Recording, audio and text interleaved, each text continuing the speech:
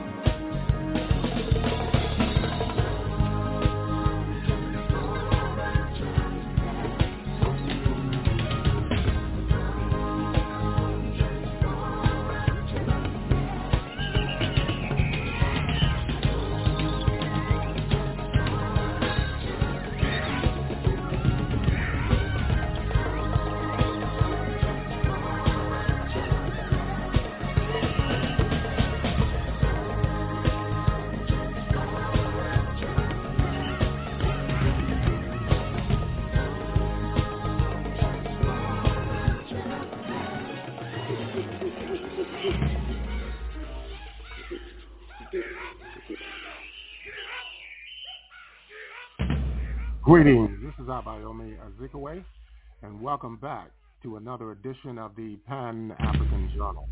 The Pan-African Journal is an audio news magazine. It's brought to you here on a weekly basis. I am your host, Abayomi Azikiwe. Today is Sunday, January 21st, 2024. We're broadcasting from our studios in downtown Detroit. Later on in our program, we'll be bringing you our regular Pan-African Newswire report. We'll have dispatches on day 107 of the siege upon Gaza. United States President Joe Biden is fueling a regional war in West Asia. Ethiopians are celebrating an Orthodox Christian holiday in the Horn of Africa state. And the Republic of Sudan has withdrawn from the regional Inter-Governmental Authority on Development, IGAD. In the second hour, we look at the cost of the siege upon Gaza. Later, we listen to an interview with the Vice President of the Democratic Republic of Congo. Finally, we review the character of relations between the African Union member states and the People's Republic of China. These and other features will be brought to you during the course of our program. Stay tuned. We'll take our musical interlude with the Kulthum Orchestra. This is taken from a 1959 Radio Cairo live concert broadcast. Let's listen in.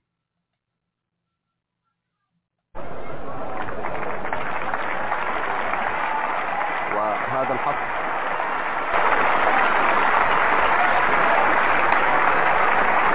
وتحييه كوكب الشرق أم كلثوم بالأغنية التي أحسب أنها سترددها الآن، أغنية عودت عيني على رؤياك.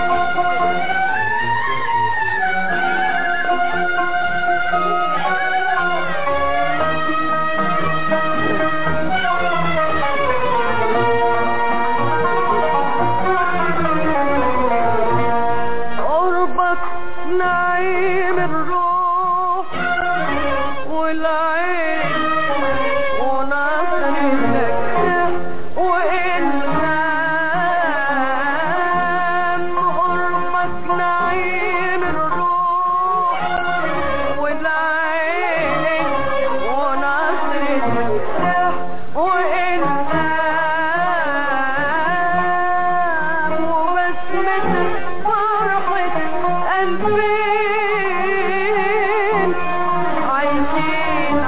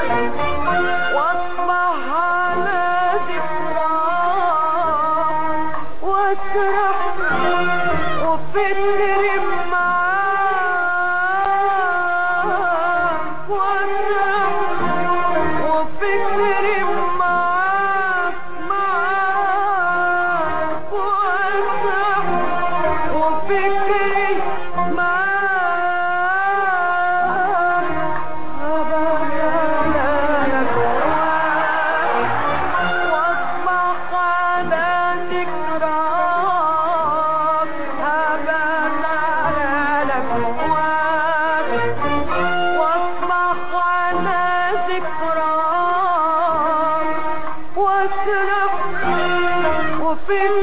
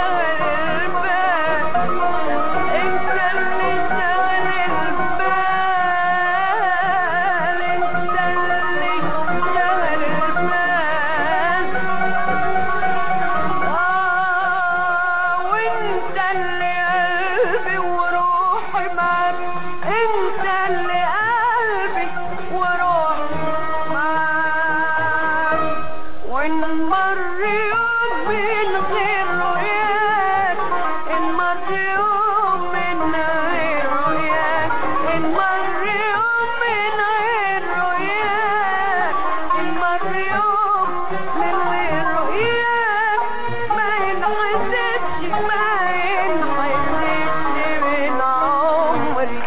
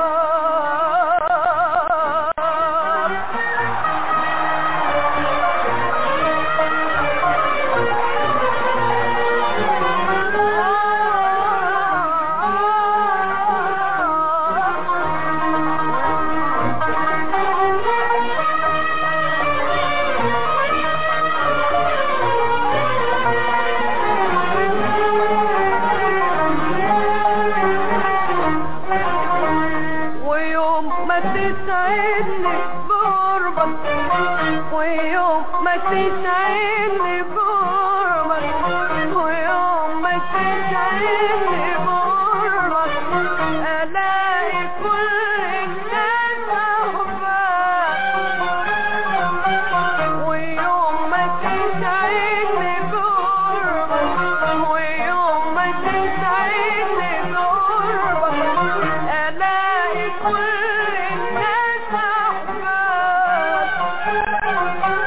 ويفيض عليا نور حبك هقول مفيش في الحب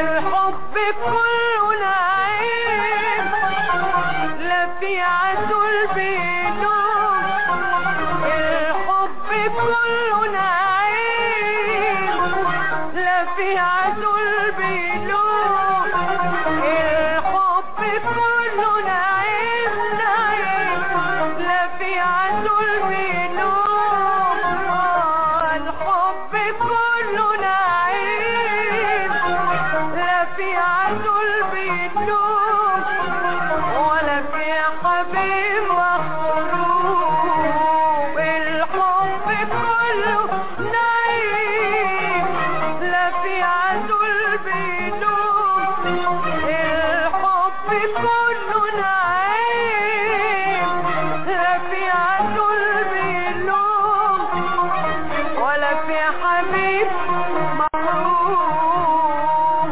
ويوم ما تسعدني بقربك ويوم ما تسعدني بقربك هلاقي كل الناس أحبك ويوم ما تسعدني بقربك ويوم ما تسعدني بقربك هلاقي كل الناس أحبك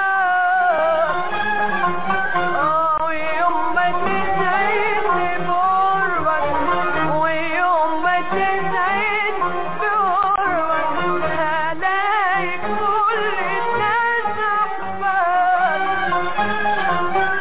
ويفيض عليا نور حبك هقول مفيش في الحب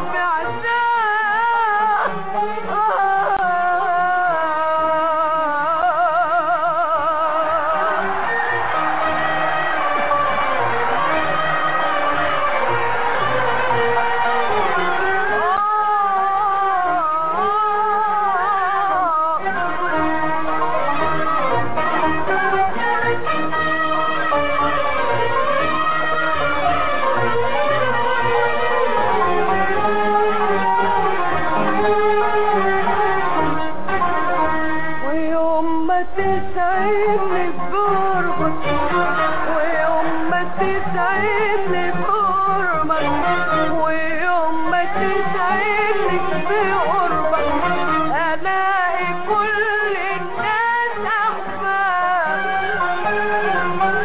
ويوم ما تسعدني بقربك ويوم ما تسعدني بقربك هلاقي كل الناس أحبك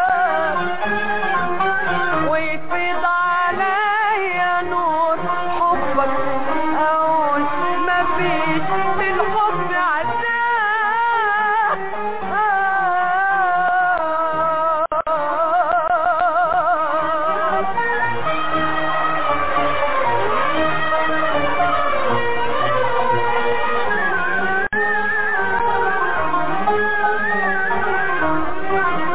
الحب كله نعيم لا في عسل بيدوم الحب كله نعيم لا في عسل بيدوم الحب كله نعيم نعيم لا في عسل بيدوم الحب كله نعيم نعيم لا في عسل بيدوم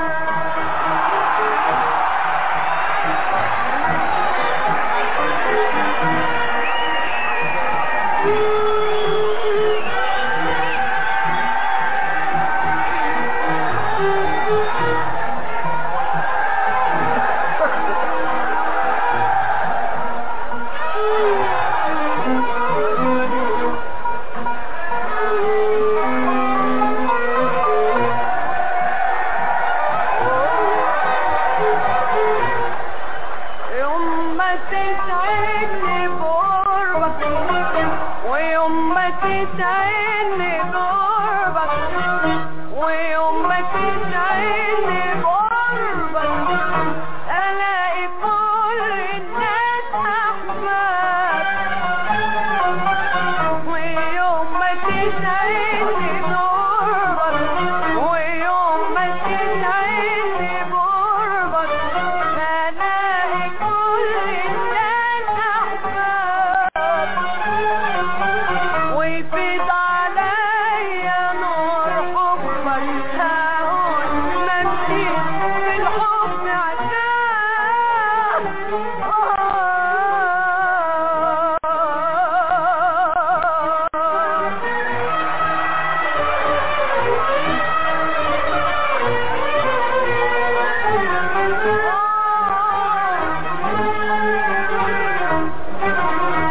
الحب كله نعيم لا في عدل بيلوم الحب كله نعيم لا في عدل بيلوم الحب كله نعيم نعيم لا في عدل بيلوم ولا في حبيب محروم الحب كله نعيم لا في عدل بيلوم الحب كله نعيم نعيم لا في عدل بيلوم ولا في حبيب يا ريت يدوم للقلب سفر وقضي طول العمر معاك يا ريت يدوم للقلب سفر وقضي طول العمر معاك يا ريت يدوم للقلب سفر وقضي طول العمر معاك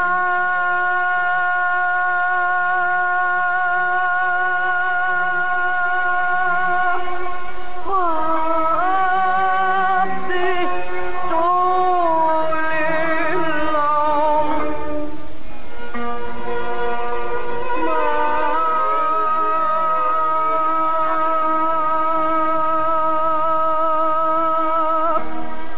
ونمر يوم من غير رؤياك نمر يوم من غير رؤياك نمر يوم من غير رؤياك نمر يوم من غير رؤياك ما ينحسب ما ينحسبش من عمري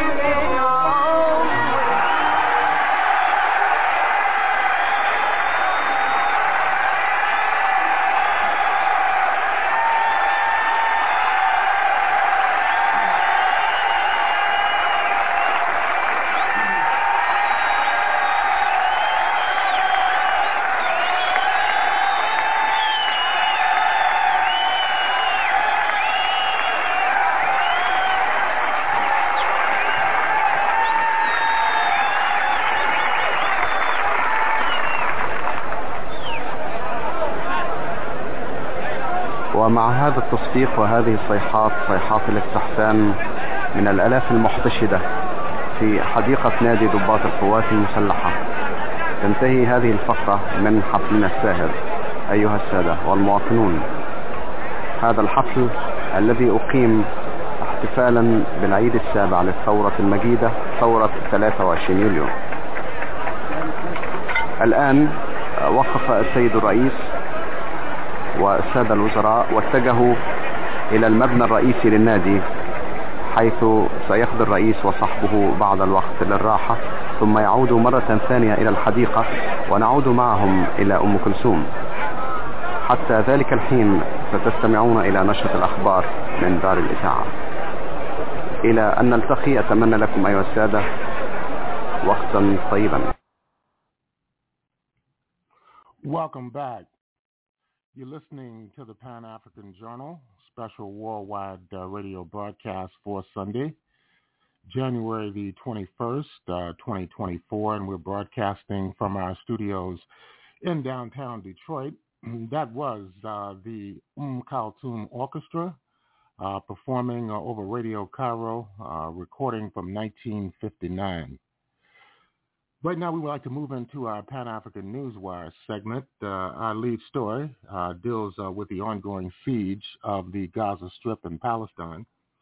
On the 107th day of the Israeli genocidal war against the Palestinian people of the Gaza Strip, thousands remain trapped beneath the rubble or across streets inaccessible to civilian ambulances or civilian defense teams. Gaza's health ministry announced earlier today, the 107th day of genocide in the Gaza Strip, that the total death toll of Palestinians killed by the deliberate and indiscriminate bombardment by the Israeli occupation forces on the Gaza Strip has risen from 25,105 martyrs, while the number of injured has increased to 62,681 people. As part of its bloody aggression on Gaza, the Israeli occupation committed 15 massacres, claiming the lives of 178 martyrs and injuring 293 people in the past 24 hours alone.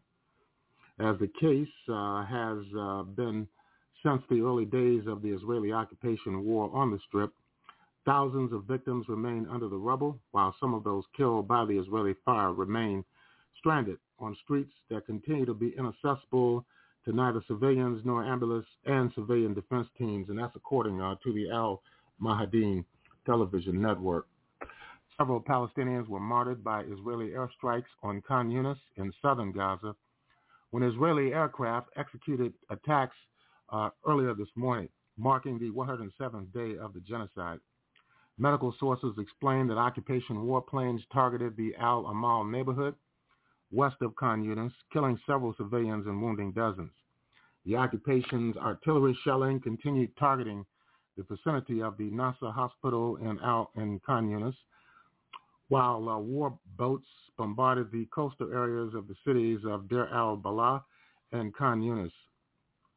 Al Mahadin's correspondent in Gaza reported that the occupation forces also fired smoke bombs and artillery shells on the Al-Manara neighborhood southeast of Khan Yunis. Warplanes also bombed the Jabalia refugee camp in the northern Gaza Strip, resulting in a major fire in one of the homes and factories near the targeted location, and also struck a house in the Al-Shakti camp just west of Gaza City. In other news, after more than 100 days into the Israeli Defense Forces siege on Gaza, President Joe Biden in the United States has expressed his unwavering commitment to Israel's genocide in Gaza.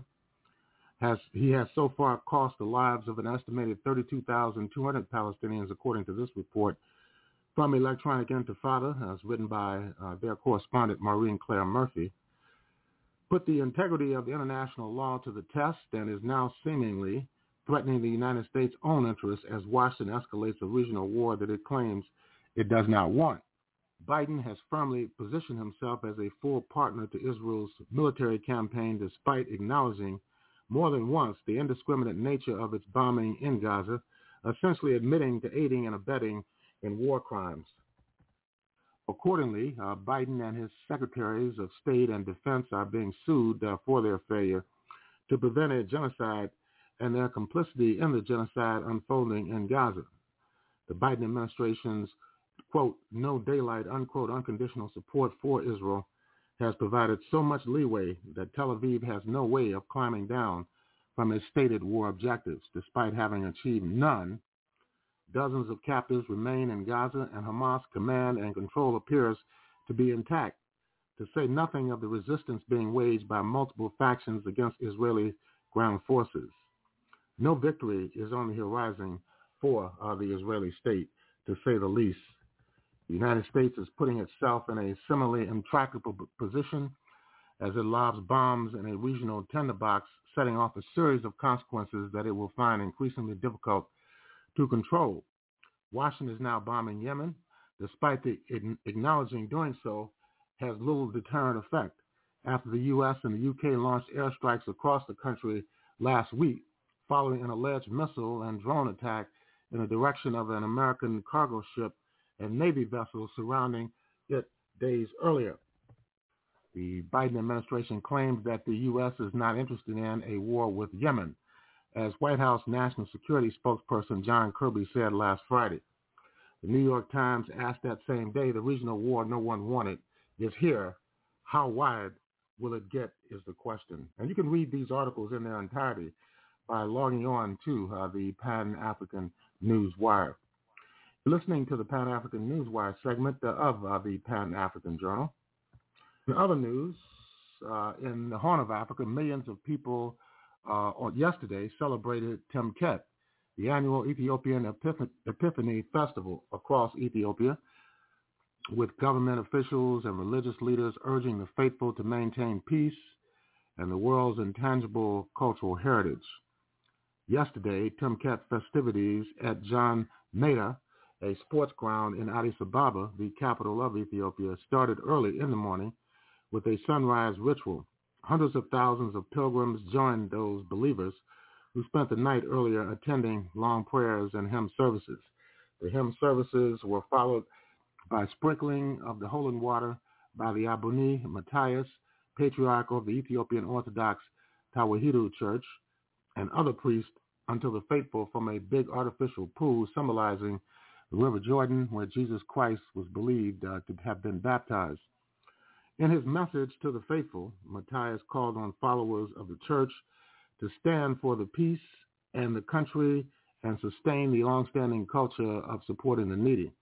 He stressed that the long-cherished Ethiopian culture of sharing with the disfavored needs to be eternalized and practiced in people's day-to-day lives.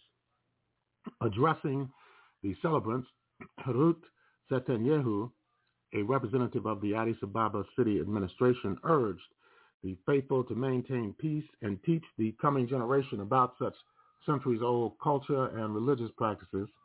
She called on them to use the festival as a means to attract more tourists instead of misusing it for political purposes. And finally, Sudan's foreign ministry announced yesterday the country has frozen its membership in the Inter-Governmental Authority on Development, IGAD, and East African Bloc. Chairman of the Transitional Sovereign Council, Abdel Fattah el-Burhan, informed the president of the current session of IGAD of Sudan's decision to freeze its membership in the bloc. The ministry said in a statement, according to the statement, Sudan's move came as a result of the IGAD's disregard of Sudan's decision, which was officially conveyed to it, to freeze dealing with the bloc on any issues related to Sudan, which did not happen at the IGAD's extraordinary summit held in Uganda just this past Thursday. On January 18, the Inter-Governmental Authority on Development held a summit in the Ugandan capital of Kampala, where Sudan's crisis was part of the summit's agenda. Sudan boycotted the summit. The Sudanese Foreign Ministry further said that the final communique of the IGAD summit contained statements violating Sudan's sovereignty, pointing out that the Sudanese government does not abide by and is not concerned with everything issued by IGAD regarding the Sudanese affairs. And we're going to end it there. And if you'd like to have access to all of these articles, just log on to the Pan-African Newswire. In concluding this segment of our program, we want to remind our listeners that the Pan-African Newswire is an international electronic press service. It is designed to foster intelligent discussions on the affairs of African people throughout the continent and the world. The press agency was founded in January of 1998. Since then, it has published tens of thousands of articles and dispatches in hundreds of newspapers, magazines, journals, research reports, and on blogs and websites throughout the world. The Pan-African Newswire represents the only daily international news source on Pan-African and global affairs. If you'd like to log on to the Pan-African Newswire, all you need to do is go to our website, and that's at panafricannews.blogspot.com. That's panafricannews.blogspot.com.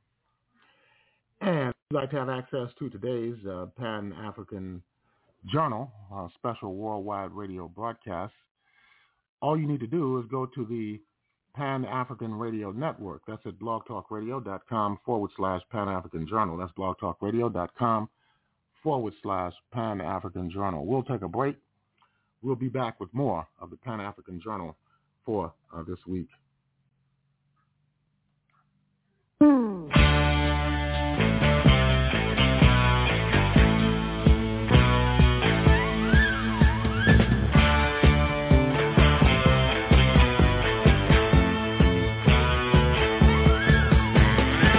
If your child ain't all he could be, this girl will put him right.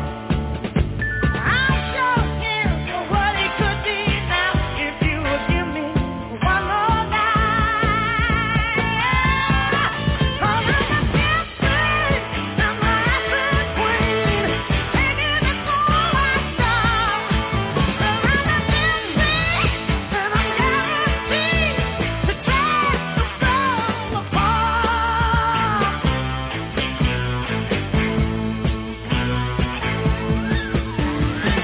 Give up a room, close the door, leave her for a while.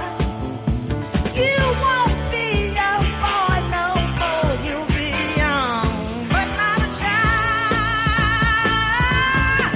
'Cause I'm a princess, and I'm a African queen, taking it for myself. I'm a princess, and I'm guaranteed to mend your aching heart. Gather your wits and hold on back. Your mind's got to learn the ropes. Just as the African queen runs through her, you're gonna hit the road. 'Cause I'm a district, I'm a African queen, taking it for myself. 'Cause I'm a district, and I'm guaranteed to tear your soul apart.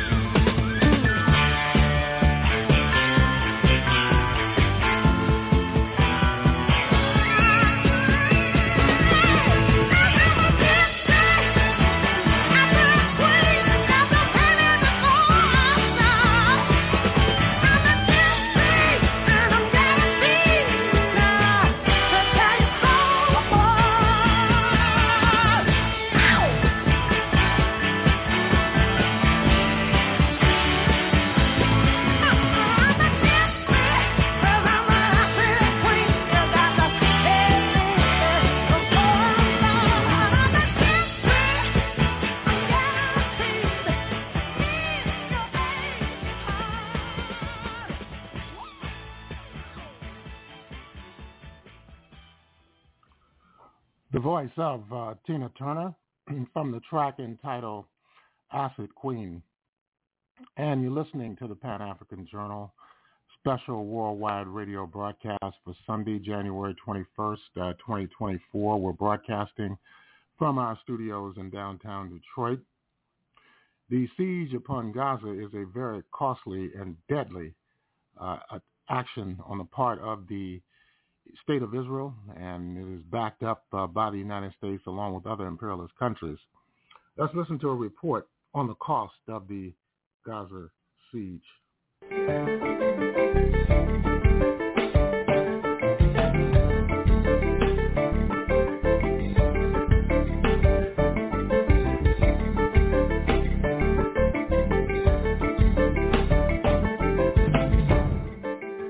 Hello, I'm Adrian Finnegan, and this is Counting the Cost on Al Jazeera, your weekly look at the world of business and economics. This week, more than 100 days since the war on Gaza started, the humanitarian catastrophe is deepening. The life is being choked out of the Palestinian economy. Also this week, Israel's bombing of the Strip is seriously damaging the nation's economy. Businesses and consumers are feeling the pinch. Plus, labeled as a troublemaker by China, will Taiwan's new president face pressure from Beijing? And can he bring prosperity back to the island? Thousands of people killed or injured, unprecedented destruction, a lack of food, water, medicine and fuel, and the basic foundations of a functioning economy wiped out. The humanitarian catastrophe in Gaza is worsening by the day, and the Strip is on the verge of famine. But more than 100 days since Israel launched its war, aid deliveries to Gaza are still limited. And the occupied West Bank is bearing the brunt of Israeli curbs on the movement of workers and goods. Al Jazeera's Nida Ibrahim begins our program from Ramallah. Palestinians in Gaza are struggling to survive. Most of the population has been forced to flee their homes. They have nothing, and basic necessities have become so scarce that prices are beyond the reach of most. My son's trousers are torn and I can't afford to buy him new ones. They cost 50 or 60 shekels, which I can't afford. As for food, a bag of flour costs 200 shekels, which I can't buy. Israel's war on Gaza has plunged the Strip into a deep recession. The World Bank says that by mid-November, around 2/3 of the population was out of work. Most economic activity has ground to a halt. Hospitals, communications and roads, more than half has been destroyed. More than 70% of commercial infrastructure lies in ruins. Rebuilding is expected to cost tens of billions of dollars. It's unclear who will foot the bill, but the Palestinian presidency has some suggestions. Those who ruined Gaza, they have to be forced to rebuild Gaza. So the Americans are responsible. We hold America as the main responsible to find the right donors to rebuild Gaza. While the war has devastated Gaza's economy, the occupied West Bank is also struggling. Israel is withholding tax revenues that are owed to the Palestinian Authority, and it's preventing Palestinian workers from crossing over into Israel. Farms like this rely on the Israeli market. Restrictions imposed since the war began are hurting business. We produce most of the West Bank's products. Peppers, courgettes, aubergine, everything comes from this region. When the crossings to Israel are closed, all of these goods go to the local markets, which causes the prices to drop. On some days, we don't sell anything. The Palestinian Authority is the biggest employer in the occupied West Bank, but with no tax revenues coming in, it had to cut salaries, inflicting more damage on the economy. Israel's confiscation of Palestinian tax for more than 3 months constitutes almost 30% of the market movement. We had more than 200,000 people working in Israel, but after the war started, they were denied entry. All of those are important factors in the decline of the Palestinian economy. As the war on Gaza drags on, the future looks bleaker for Palestine. An end to the war will only mark the beginning of the battle to rebuild. Nida Ibrahim, Al Jazeera, for Counting the Cost. The financial cost of the war on Gaza, while clearly devastating, has yet to be calculated. But on the Israeli side, the cost of waging war has risen to almost $60 billion. Government spending is soaring in order to pay for bombs and bullets, and businesses are struggling as hundreds of thousands of workers have been called away to become soldiers. But revenues are dropping and Israelis are hunkering down. Now, if the war expands to the wider region, the expense could mount even further. As Stephanie Decker reports from West Jerusalem. War isn't only devastating, it's also expensive. The war in Gaza has shaken up the Israeli government's finances, requiring revised budgets and billions more dollars. Israel's Prime Minister has said from day one that this will be a long fight, and it's costing. At this moment, what is required, first of all, to cover the expenses of the war and to allow us to conduct the war in the coming year and complete it, including eliminating Hamas, returning our hostages, and restoring security in the north and the south so that residents can return. Spending cuts have been made to various ministries to allocate more money to the military. The war is also having an effect on various key industries here. Tech accounts for more than half of all the nation's exports, making it the largest engine of the economy, and that's taken a hit. Many army reservists work in the tech sector. 350,000 have been called up, and that's the largest number in Israel's history. Around 120,000 people have been displaced from their homes, both along the border with Gaza and in the north along the border with Lebanon. The government needs to pay for their housing. It's estimated 20% of Israeli workers are out of economic activity. Tourism is flatlined, It's only a tiny slice of the economy, but many jobs and businesses rely on the sector. Construction practically ground to a halt after the war, when work permits of tens of thousands of Palestinians from the occupied West Bank were suspended. We are in a serious economic crisis. We are going to have a huge hole in expanding debt of the country. We risk Israel losing its very good credit rating with the credit agencies. That is an enormous blow to the Israeli economy. The Bank of Israel estimates that this war is going to cost the country around $58 billion. Its economy shrank 2% in the last 3 months of 2023, and it's costing $269 million a day for Israel to run this war. And that's without taking into consideration a possible escalation of a full-scale war with Hezbollah in Lebanon. Stephanie Decker, Al Jazeera, West Jerusalem, for Counting the Cost. Let's speak now to Raja Khalidi in Ramallah. He's the Director General of the Palestine Economic Policy Research Institute. And from Tel Aviv, we're joined by Robbie Nathanson, who is the General Director of Macro, the Center for Political Economics. Welcome, gentlemen, to you both. Raja, let's start with you. How would you describe life right now in Gaza? Well, life is hardly a word that we can use to describe the sort of daily existence that people in Gaza are facing. The economy, if we can talk still about an economy, is at a subsistence level. Life is about finding food, medicine, and escaping bombing. So I don't, life is, I mean, here we want to talk about the economy, let's say, and the economy is pretty much reduced to zero, has already, is reduced to say 15% of its usual activity, and that's mainly in the services area that are public services that are still being provided, and some salaries perhaps. But basically the economy, the private economy, has ground to a halt. And we've turned to a different mode of production and consumption and economic activity for the moment. Is there any estimation so far of the costs in terms of lost economic output, unemployment, trade, infrastructure, health, the education sectors, and so on? Let's just briefly separate the production losses from the infrastructural losses. And in terms of the size of the Gaza economy, it was less than $3 billion a year. So it's already lost a quarter of that from the last quarter of 23. And one can assume more or less that this is an economy that will not produce value added in any significant way for the rest of this year, in the best of scenarios. So we're already talking there about $3 to $4 billion in lost output. This is not including the West Bank, which of course has been also reduced to a major, by significantly. In terms of reconstruction, I mean, even if we can assume that the relief that's estimated around $500 million a month can be provided over the next 6 to 9, 12 months perhaps, the reconstruction of the infrastructure, the housing, the public service infrastructure and utilities is, we're talking at least first estimates for housing stock is $15 billion. So I would, we're talking so far, we're looking so far at numbers that are going to go above $20 billion over a few years in terms of reconstruction and economic loss of a major blow to economic production. Robbie, Israel's war is costing what? Some $270 million a day.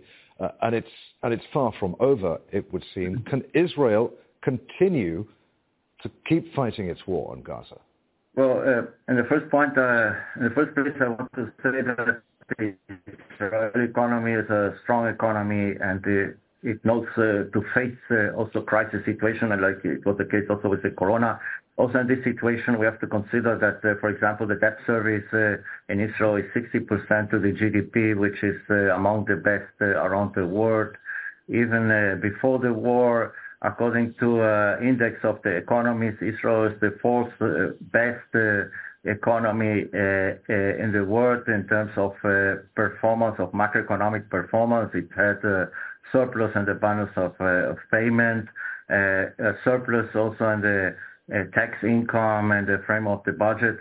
So to say, when we also are facing the cost of this war, I think that for the time being, Israel can afford to finance the cost of the war in the medium and in the short, also in the medium term. The question is, of course, what will happen in the next in the longer term. But on the other side, we have also to consider other components which are connected to the cause of the war. First, of course, there are sectors that are directly affected, like tourism, like construction, like agriculture, and specific regions of the country that have been paralyzed, like the northern part of Israel and the southern part of Israel. But generally speaking, the economy is functioning. The industry is functioning, the high-tech sector is functioning, the services and also communication and financial services are functioning. Also the public sector. Robbie, all right, the economy is showing some resilience, as you say, but with the budget deficit expected to reach 7%, the nation's borrowing costs rising, its credit ratings at risk, can the economy keep holding up? I mean, what are we talking? You mentioned the medium to long term. How long can Israel keep this up? Well, of course, it cannot keep the situation up indefinitely, but in terms of the planning of the strategy of the government and the medium term, I think that Israel can hold the situation also from the economic point of view. Recently, a budget has been passed, which is also quite considering significant cuts in the budget in order to cope with the deficit in the short term. Interest rates are going down, so to say, and this is something that can also encourage economic activity in the short term. And as I said, Israel can comfortably increase its debt service from 60% to 70% without damaging its international credibility, and perhaps pass this burden not for this generation but for the next generation and the framework of the higher debt. All right, Roger. We've been talking about Gaza so far in this discussion. What's been the impact of all of this on the economy of the occupied West Bank? Actually, what we just heard about the Israeli economy is, in fact, provides a good backdrop. We were talking about an economy which is like 150 times the size of the Gaza economy, so the Israeli economy, and of course, as was explained, has a whole range of policy instruments. So, on the other hand, the occupied West Bank in particular, but the Palestinian economy in general, is a fragile, open economy. It feels the shocks immediately. It has no shock absorbers, be it in terms of institutional policy measures or resources.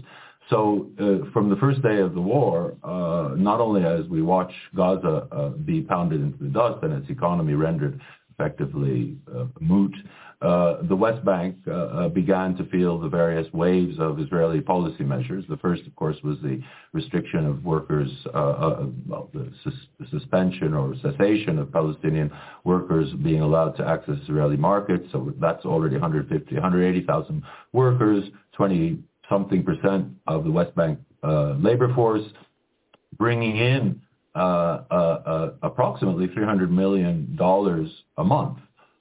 Close to $3.5 to $4 billion a year, which is almost 20% of the GNI or 15% of national income. So that was the first shock, and it continues not only to reverberate but to deepen in terms of people have not yet been allowed to return, and we are assuming that we won't be going back to work in Israel in any major way.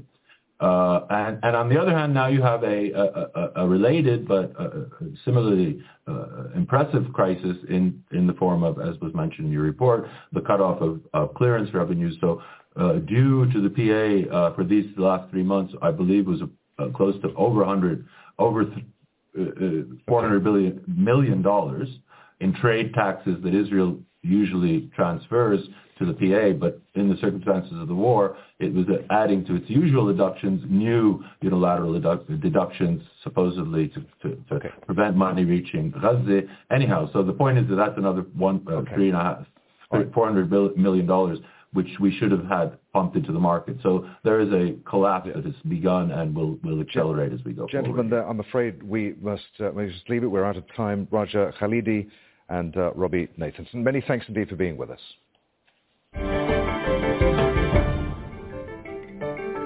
Taiwan is a global semiconductor hub. Nations with an interest in the advanced chips have kept a close eye on the island's presidential election, so much so in China, which claims Taiwan as its own territory to be taken by force if necessary, a position that Taipei rejects.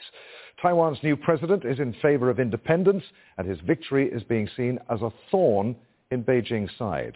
But managing relations with China isn't the only challenge facing the new president. He's pledged to fix economic problems such as inequality and unemployment. Al Jazeera's Tony Cheng reports from Taipei. Speaking to voters ahead of the elections here in Taiwan, there were two big issues at the forefront of everyone's mind. The first was China. Angry rhetoric coming out of Beijing, an increase in tensions over the Taiwan Straits in recent years, and comments from Chinese President Xi Jinping that the return of Taiwan to China was inevitable. But people were also really concerned about the domestic economy, rising inflation, the lack of opportunities for young people. Well, the election is now resolved, but the winner was the man that Beijing certainly doesn't want to see in power. So what's that going to mean for the economy? China is dealing with some unprecedented, economic situations, but they will try their best to keep everything under control. Yeah, so that they acknowledge the existence of the problems, and they will try to figure out some solutions for that. But Taiwan has had an ace up its sleeve. The island produces about 60% of the world's semiconductors, vital computer chips essential for manufacturers around the world. I think semiconductor is one factor contributing to the mutual willingness to cooperate, but this is not enough. If we only rely on semiconductor, I think Taiwan is doomed. President-elect Lai Ching-te went so far as to mention specifically the semiconductor industry in his victory speech, saying that Taiwan must invest more. But more generally, people here are very aware that they've been right at the center of global attention for the last couple of weeks, and now the election is resolved. I think they're hoping that the focus will move elsewhere, and they can get back to business. Tony Cheng, Al Jazeera, for Counting the Cost in Taipei. Well, Taiwan and China have complicated political relations, but they're economically intertwined. Beijing has long been Taipei's largest trading partner, but Taiwanese investments into China plunged to their lowest level in more than 2 decades last year. As you can see here, they've dropped by almost 40% year on year to more than $3 billion. Investments in China peaked at almost $14 billion in 2010. Taiwanese companies are now boosting investment in the US, Europe, Japan, and other countries.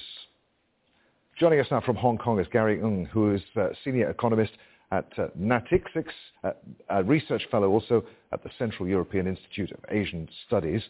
Good to have you with us, Gary. Economic issues like unemployment, inequality, and housing affordability were, as we heard, major concerns to voters in this election. Do you think the new president can deliver on all of those? Well, indeed, if you look at the situation in Taiwan right now, actually the economic growth will probably rebound slightly in the next 2 to 3 years because of the global cyclical rebound. But the biggest issue here is not about how much the economy grows, it's because of basically whether residents can actually feel this growth, because we have heard structural problems from inequality, housing problem, like very fast home prices growth, etc. I mean, all of these problems are basically something that has been rather long-term, and voters are actually finding solutions out of the latest administration.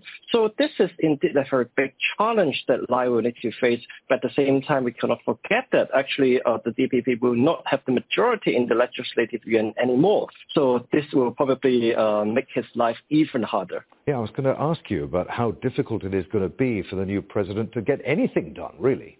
We will see more political drama in Taiwan Legislative Council, so which basically means that we do expect that in some of the general policy, like basically on the support to semiconductor, there will not be too much resistance However, for some of the other areas with more disagreement, like energy or social issues, it's quite hard to get things move forward. So therefore, it's quite likely that this sort of political alignment in Taiwan will result in a slower potential growth. Gary, you talked about social issues. I read that many commentators argue that with an aging population and a downturn in industrial production anyway, Taiwan should be completely reinventing its economic model. Do you agree?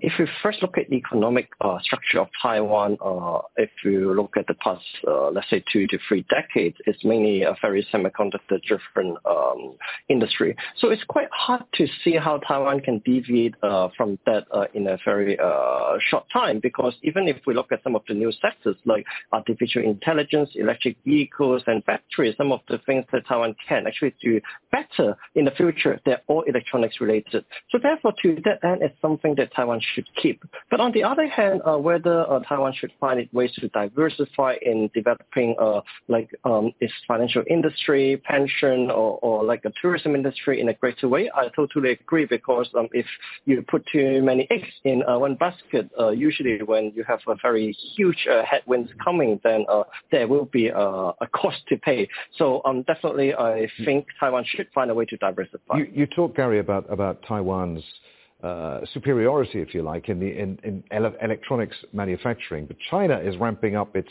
semiconductor industry, and semiconductors form a pillar of the Taiwanese economy. And how much pressure is that going to put on Taiwan? Well, indeed, if we look at how fast China is moving right now, I would say this is probably a greater threat than any, trade tensions that Taiwan may see from any tariff reduction from China, because this is really something that is structurally changing the relative comparative advantage between China and Taiwan, which will eventually give Beijing an even bigger bargaining chip in terms of managing this cross-strait relationship. So for Taiwan, the biggest challenge is that China has been using basically state-owned money, subsidies into chip manufacturing, which already see quite a bit of breakthrough, even though it's still not comparable to the West or Taiwan, etc. But this is something that is probably coming, and I wouldn't be surprised that in the future there will be an oversupply in the low-end chips, which will hurt some of the Taiwanese firms. And for the high-end, it really depends on how this competition goes. And as for the political situation, Gary, Beijing has made it quite clear that this candidate was not the one that it wanted to see win this election. How do you think that is going to affect ongoing relations which are already tense between Taipei and Beijing, and where does the US come into this? Well, there could be many uncertainty, but one thing we're certain is that there will not be any constructive dialogue between the DPP and the Chinese Communist Party in Beijing, simply because this is not the preferred candidate that they want. And of course, if you look at the statement that it issued, whether towards Taiwan or towards other government, indeed it's probably slightly not as intense as many people may have expected, which still shows that I think the status quo seems to be the most likely scenario that we see here. And for the U.S., with all these meetings with China right before the Taiwan's election, etc., I do also share the same view that no one really wants a war in the Taiwan Strait right now. So, of course, this competition will continue, the risking trend will continue, but probably there will also be a downside limit towards how far the two countries will go in terms of this geopolitical contest, and whether this will lead to an ultimate military conflict. Really good to talk to you, Gary. Many thanks indeed for being with us on Counting the Cost. And that's our show for this week. If you want to comment on anything that you've seen, you can get in touch with us via X. I'm at A. Finnegan on X. Please try to remember to use the hashtag AJCTC when you do, or you could drop us a line. countingthecost@aljazeera.net is our email address. As always, there's plenty more for you online at aljazeera.com/CTC. That takes you straight to our page, and there you'll find individual reports, links, even entire episodes for you to catch up on. But that is it for this edition of Counting the Cost. I'm Adrian Finnegan from the whole team here in Doha. Thanks for being with us. The news on Al Jazeera is next. Welcome back, and that was a report on the recent elections in Taiwan and its impact on relations with the People's Republic of China, and before that, the economic costs of the Israeli siege upon Gaza. We'll take a break. We'll be back with more of our program for this week. I want a Sunday kind of love, a love to last past Saturday night, and I'd like to know it's more than love at first sight. And I want a Sunday kind of love. Oh yeah, I want a love that's on the square. Can't seem to find somebody, someone to care. And I'm on a lonely road that leads to nowhere. I need a Sunday kind of love.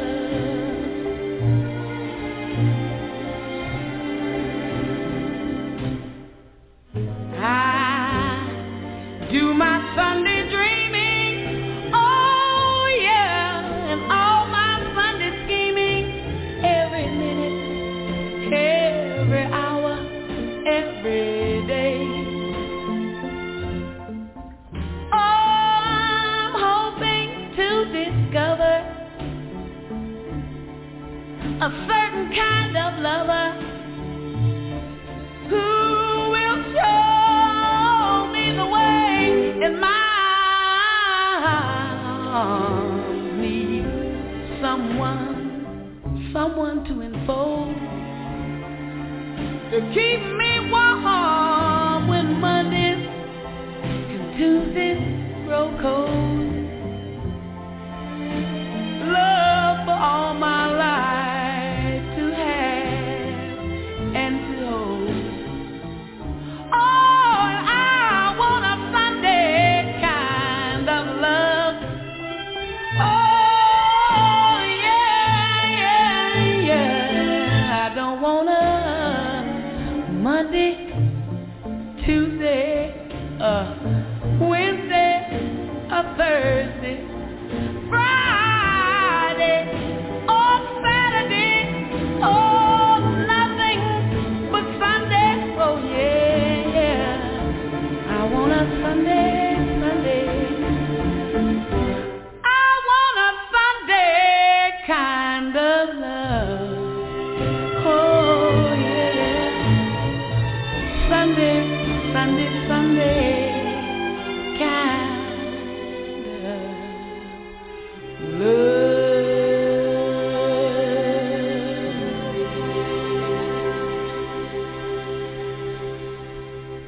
The voice of Etta James with the track entitled Sunday Kind of Love.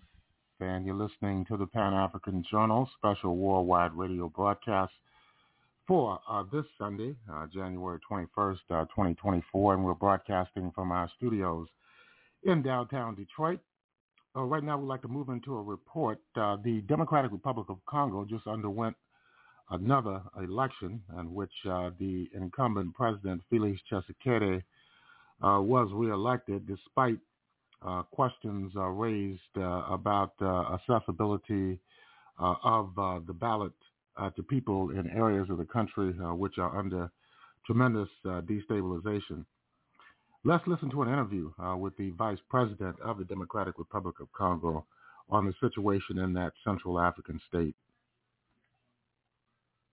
Welcome back. Let's continue now with other news. In fact, let's take you to the DRC now, where our politics editor is standing by with the DRC Vice Prime Minister Jean-Pierre Bemba. Of course, yesterday we witnessed the President-elect Felix Tshisekedi being sworn in for a second term. And we were just looking at the reception thereof, following some of the red flags and questions that had been raised about the election irregularities. So as we await Zwy to bring us the latest on that front with that conversation, we're also speaking about the role of South Africa and the DRC and what that also means of the agency of the continent, just given rather the geopolitical landscape that is shifting. We were also looking at some of the other dynamics set to come to the fore. But for now, Zwy is standing by. Let me hand it over to him. With me is the Prime Minister of the DRC, Pierre Bemba, who is no stranger to the politics of the DRC. He's been around. We know him even during the transitional time where he was the vice president. And of course, I've had the opportunity to speak to him about those issues. But what we're going to do today, we're going to find out in terms of the vision of the country as they've been given this new mandate. Welcome, Mr. Vice Prime Minister. It's good to have you. I remember that I once had this interview similar back in 2005 in Kinshasa. And then, of course, there you were very hopeful because you were at the transitional state. So you were looking forward to a better Congo. Yeah. When you go back from 2005 to today, is that the kind of Congo you were hoping for? Thank you for being here. First of all, of course, when you compare from 2005-6 up to today, things has changed. The last, I would say, 5 years, because during 18 years of the former regime, things has gone down. I just wanted to give one example. I left the country in 2007. We succeeded in 2005 to triple the budget of the state, from to double, I would say, to double and half, because when I came in 2003, the budget was 3 billion, and when I left it was something like 7 billion. But when I came back in 2018, 2019, we still had the same budget, 5 billion. Today, the last 5 years, with President Tshisekedi on his first mandate, the budget raised from the 5 billion to 16 billion. That is the difference during the last 5 years, and I'm very happy about that one. So clearly, billion in dollars. In dollars, oh yes, which is quite significant. And then clearly saying something perhaps about your own role as well, because obviously there was a time when you obviously went to Europe and then you got arrested for about 10 years, and then that time that you are mentioning, so clearly nothing happened from there. Given that we do see that there's some improvement in the past 5 years, but there are still a lot of challenges in this country, Vice Prime Minister. So what is it that you have decided, together with the team, including the President, you will do better to alleviate the problems of the people of this country? Yeah, of course there are a lot to do. And I will take the program and the speech of the President Tshisekedi yesterday during the swearing-in ceremony. He gave 6 directions that he wanted to implement during his second mandate. One of the directions among the 6 directions is to increase the employment, to give more employment for the people in Congo, and particularly the young people, by diversifying the economy, by giving them access to developing local projects. That is one of the really main things. Second, he wanted to stabilize and to improve the purchasing power by stabilizing the inflation and stabilizing also the exchange rate between, of course, the dollar and the Congolese franc. The third also, because we have started already that program, is to secure all the Congolese people, all the territory, to assure the territory integrity also for the whole people, because without security you cannot develop a country.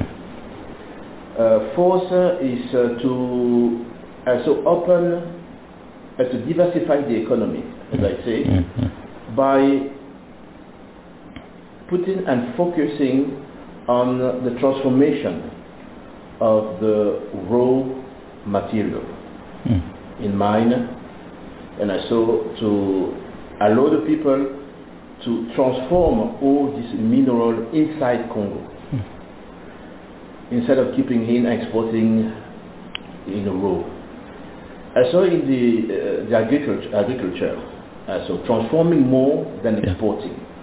Like the coffee can transform here, the tea can transform here, the maize can transform here also, and so rice also to improve the production of rice, and the whole other agriculture to reach the sufficient capacity to feed our people.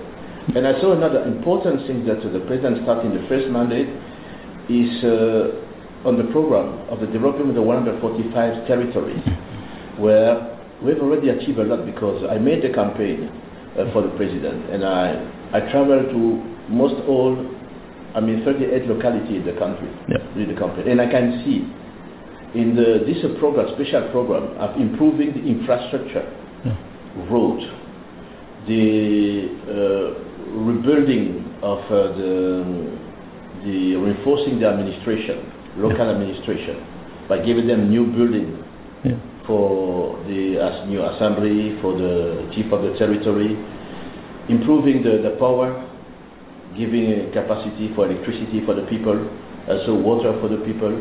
And I think this is the more direction and access that the President talked yesterday. I think those points were quite prominent in the speech of the President, as you have said. But then there's this issue. Everyone keeps saying that DRC has everything, but the internal capacity of doing exactly, of processing some of those minerals here, of doing exactly what you are promising Congolese people. So how are you going to do that? Have you built enough capacity to do that? Yes, I think the capacity will come from the confidence that the investor will have in Congo. Congo is a lot of to do, as you say. We need to develop, the state need to develop, in fact, even to the people, the infrastructure of roads, airports, highway, electricity, and water.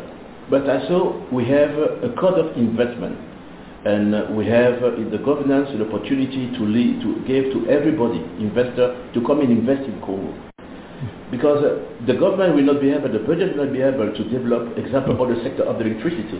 But with a partnership, because we are a liberate economy, we can bring people to come here and invest in dam, to develop electricity, to develop water, roads. So that is the philosophy of this liberal economy. But for that one, of course, we need to inform and to leave all the investors, internal investors, external investors, to come in Congo and say, I want to invest in this sector, and give them all facilities.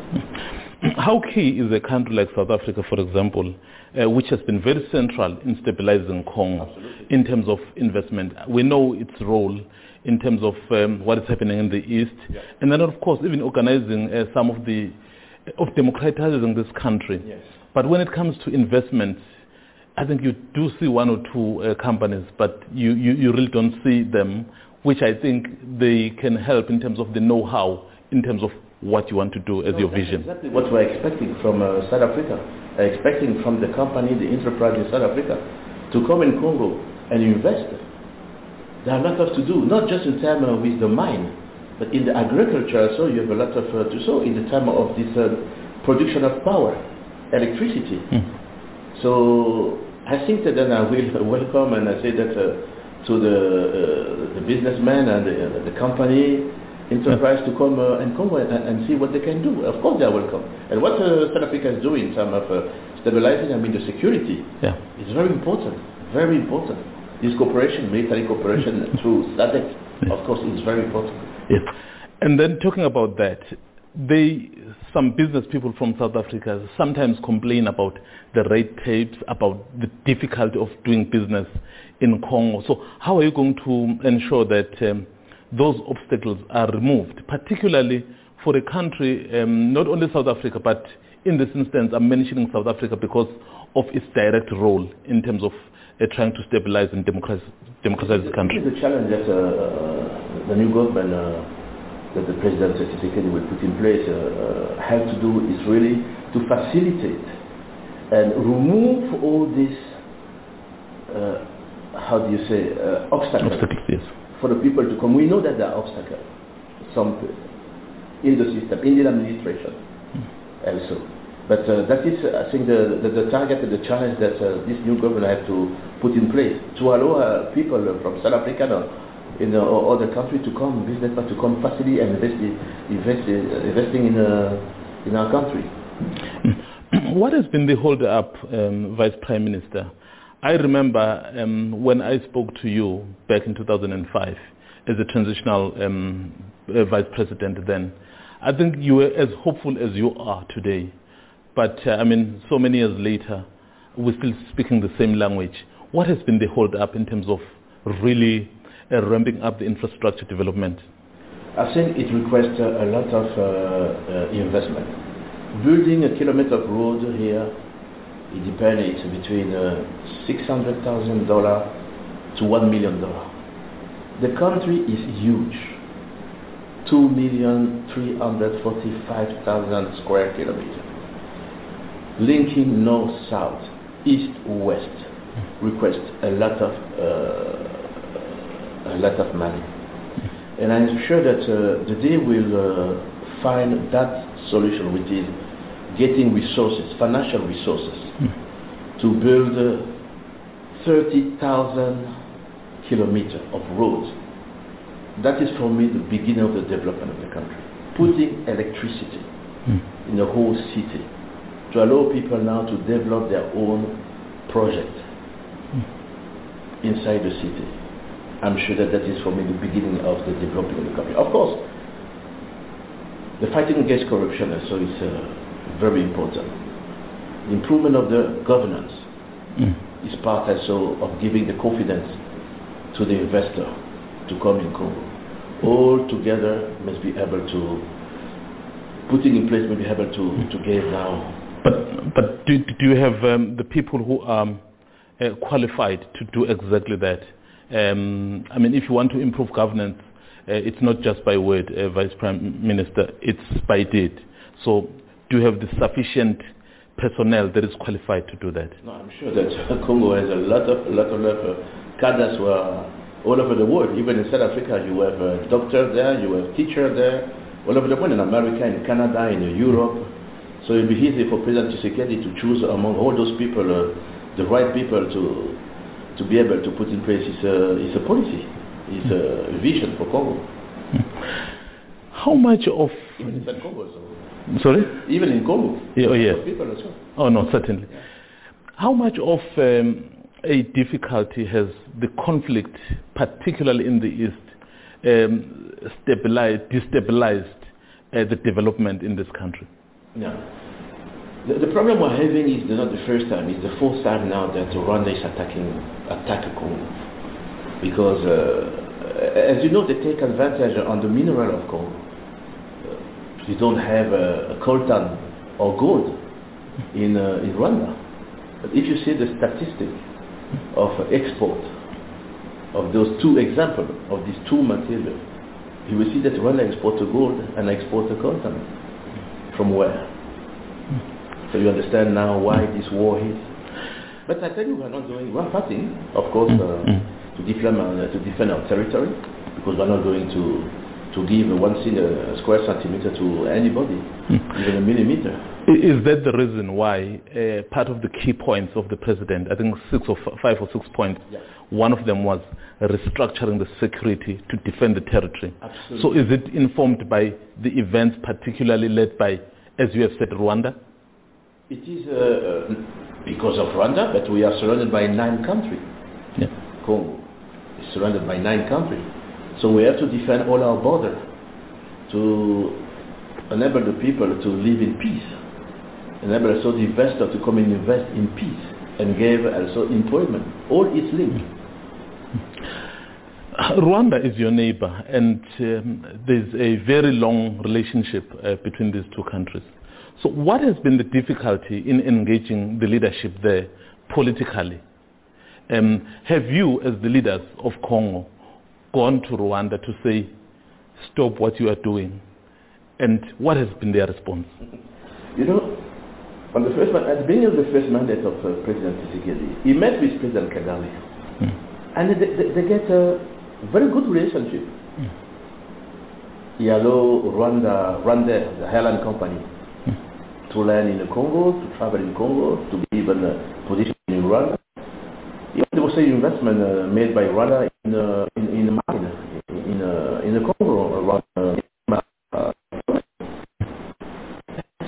We don't understand. At a certain time, the leadership of Rwanda has betrayed President Tshisekedi, and now start to support the so-called group of anti-security, which is in fact not that today. It is the Rwanda soldiers that we are fighting today. The Rwanda front is the front line. It's the Rwanda soldiers. I think we have no problem between the two populations because we live together and we speak the same language, some parts of the country. But the leadership of Rwanda is causing really problem, not just with DRC. Today it's with Burundi. Yesterday it was with Uganda. So I don't know. So the question should be to ask the leadership of Rwanda, what's going on with you against the leadership of your neighbor? That is we met, and I was one of the person representing the country, mandated by the president, on all this meeting in Gaborone, in Luanda, in Dar es Salaam, in Arusha, in Bujumbura. We are there with the Rwandese delegation. We're asking them the question. Why do you attack us? But you don't have any answer. You're just looking for excuse. What do they say to that question? At the beginning they start to say, we are not there. It's a Congolese matter, but today they admit that they are there. Because the picture are there. The last meeting in Arusha, I show all the picture. Nobody contests. So in the engagements between the two presidents, what does President Kagame say when you raise these issues? When President Tshisekedi raises these issues, what does he say? What is his actual response? No, frankly, when the President Tshisekedi raised this issue, of course there are no genuine and serious answers. Why they are there? What are you doing in our territory? If it is a Congolese matter, let us solve this Congolese matter among Congolese. Why do you send your soldiers in our territory? No answer. So, what are you going to do now? Defend our people, secure our people, and defend our territory and its integrity. I think the SADC mission that is already being deployed, part of what you have planned, I think, together with other countries like Tanzania, Malawi, is that you want to solve the Eastern problem within 12 months. Is it feasible, given what is happening and given what you yourselves, and then of course, as Vice Prime Minister, you also carry the title of Defense Minister, so you are very qualified to speak about the issues. So is that part of restructuring to be able to deal with that? Yeah, of course. The restructuring is a program that has started from the beginning of the mandate of the first mandate of the president, increasing the power of our army, the equipment of the army, and the training of the army.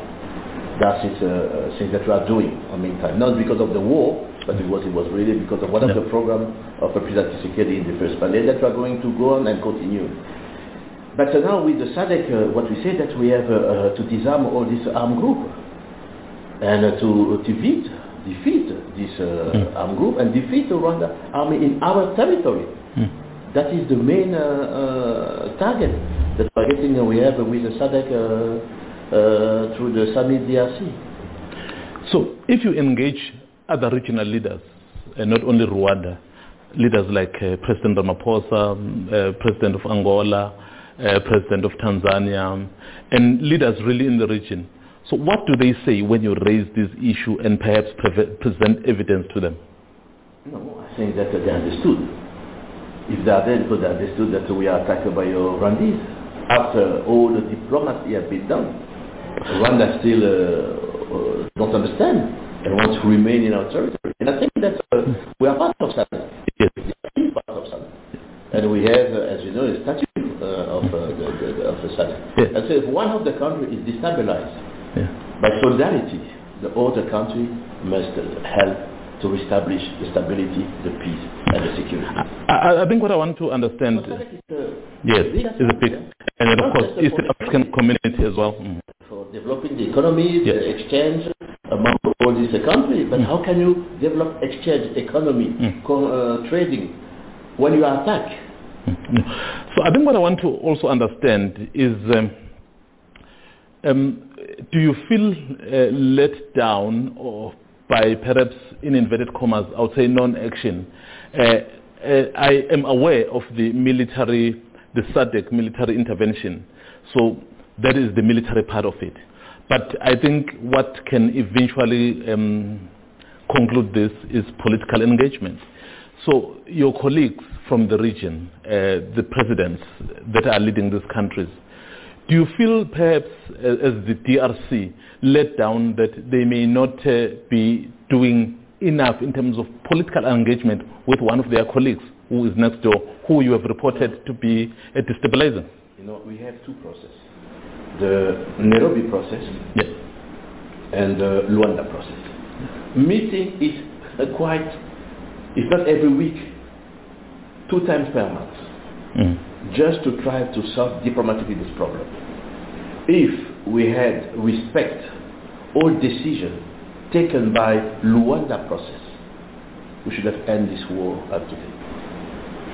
But there one group was hiding between the M23. We should have been going on the process of Rwanda to be disarmed and integrate through this process, PDFTS, which is the disarmament, reinsertion, social reinsertion. They were hiding until the end. They have now to show themselves, and they're the one in the front line. But of course, the Rwandese army are not going to disarm in the Luanda process. Yes. That is the truth. What they think. The truth always comes to the top. Yes. I think that's exactly why I wanted to know from your colleagues in the region if the agreements like the Luanda process, the Nairobi process that you are speaking about, have been agreed upon, but somehow are flouted or not respected. So those people who are signatories to those agreements, what do they say? It's a violation. Just a violation of the process. And they refuse, in fact, to implement this process. And the only person or group is Rwanda's leadership. So what has the UN said around this? UN are there. Of course, there is the disengagement in Congo this year. But unfortunately, we didn't see they are there for the last 23 years now. They are there.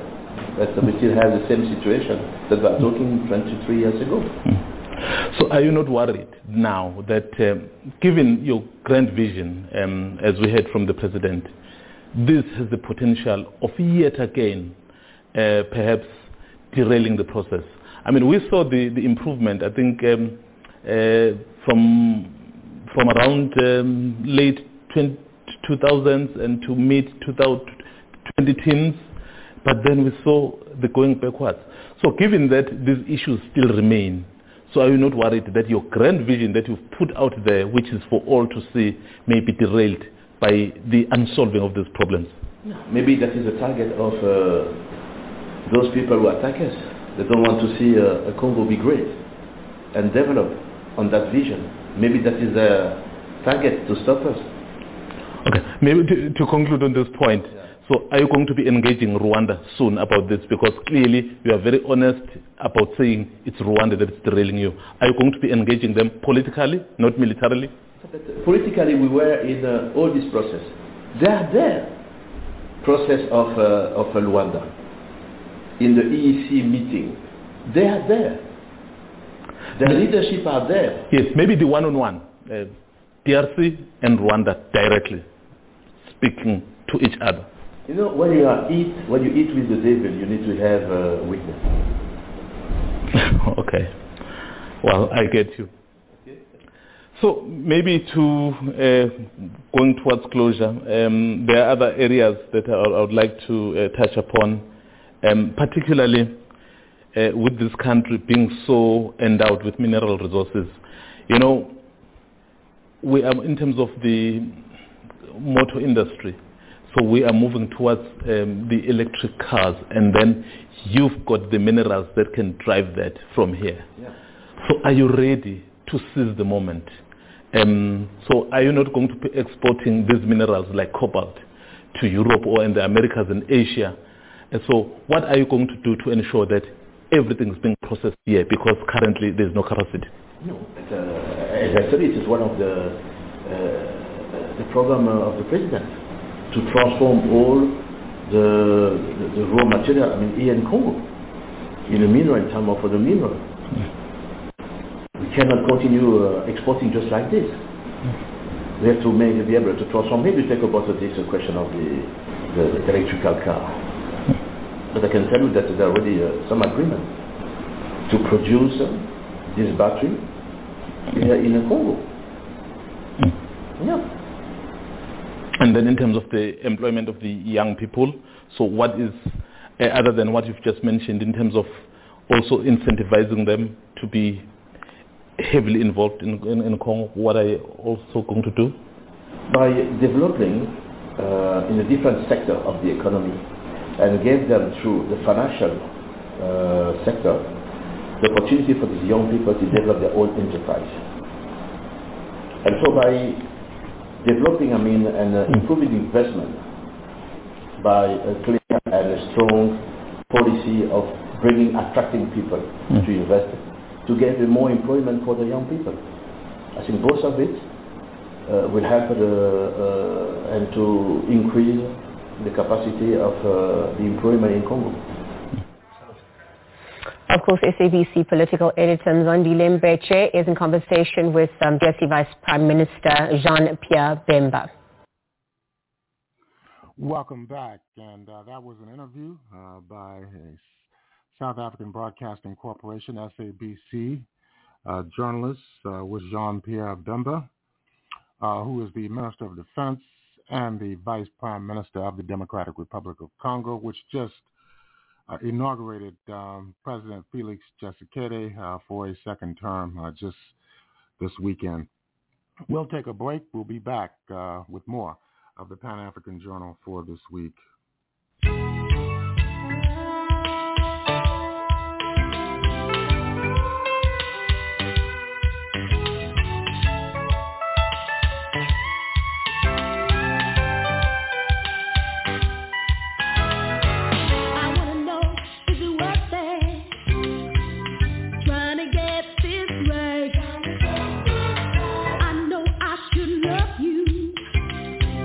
You always feel me love.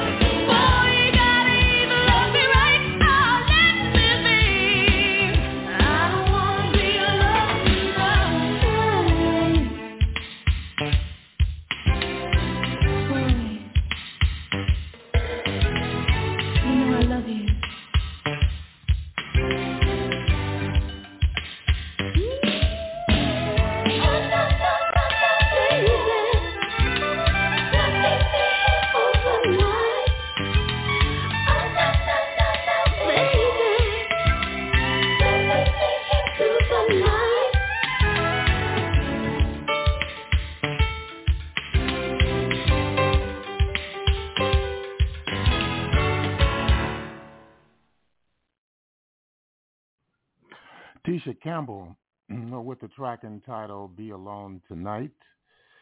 This is the Pan-African Journal special worldwide radio broadcast, and right now we want to move into a segment examining the recent visit by the Chinese foreign minister to the African continent. Let's listen in. For 34 years, it has been a tradition for China's top diplomat to kick off the country's foreign policy engagement with a visit to the African continent. This year, Chinese Foreign Minister Wang Yi, also a member of the Political Bureau of the Communist Party of China's Central Committee, visited Egypt, Tunisia, Togo and Cote d'Ivoire, emphasizing economic development and bilateral ties. The situation in Gaza also topped the agenda in talks with the Arab League officials and the Egyptian leadership, reiterating China's commitment to addressing global and regional challenges responsibly. Furthermore, Wang Yi underscored the need for African countries to safeguard their sovereignty and find their own development path. This week on the program, we look at the highlights of Chinese Foreign Minister's tour, examining how these visits impact Africa and explore the evolving dynamics of China-Africa cooperation. I'm Beatrice Marshall. Welcome to Talk Africa.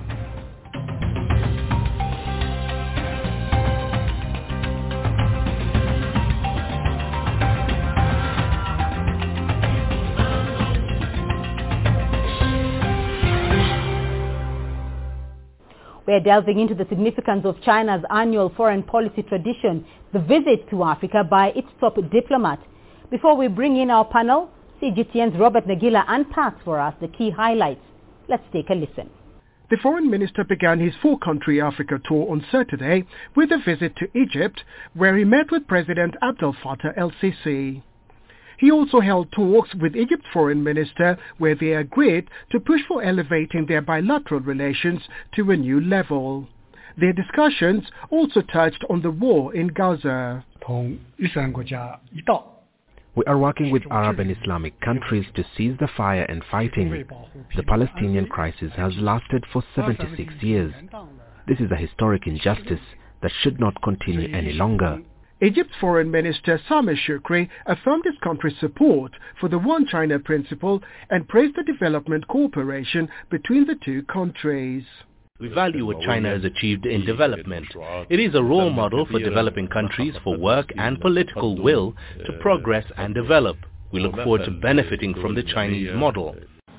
On Monday, the Chinese foreign minister traveled to Tunisia, where he held talks with President Kais Saied in the capital Tunis.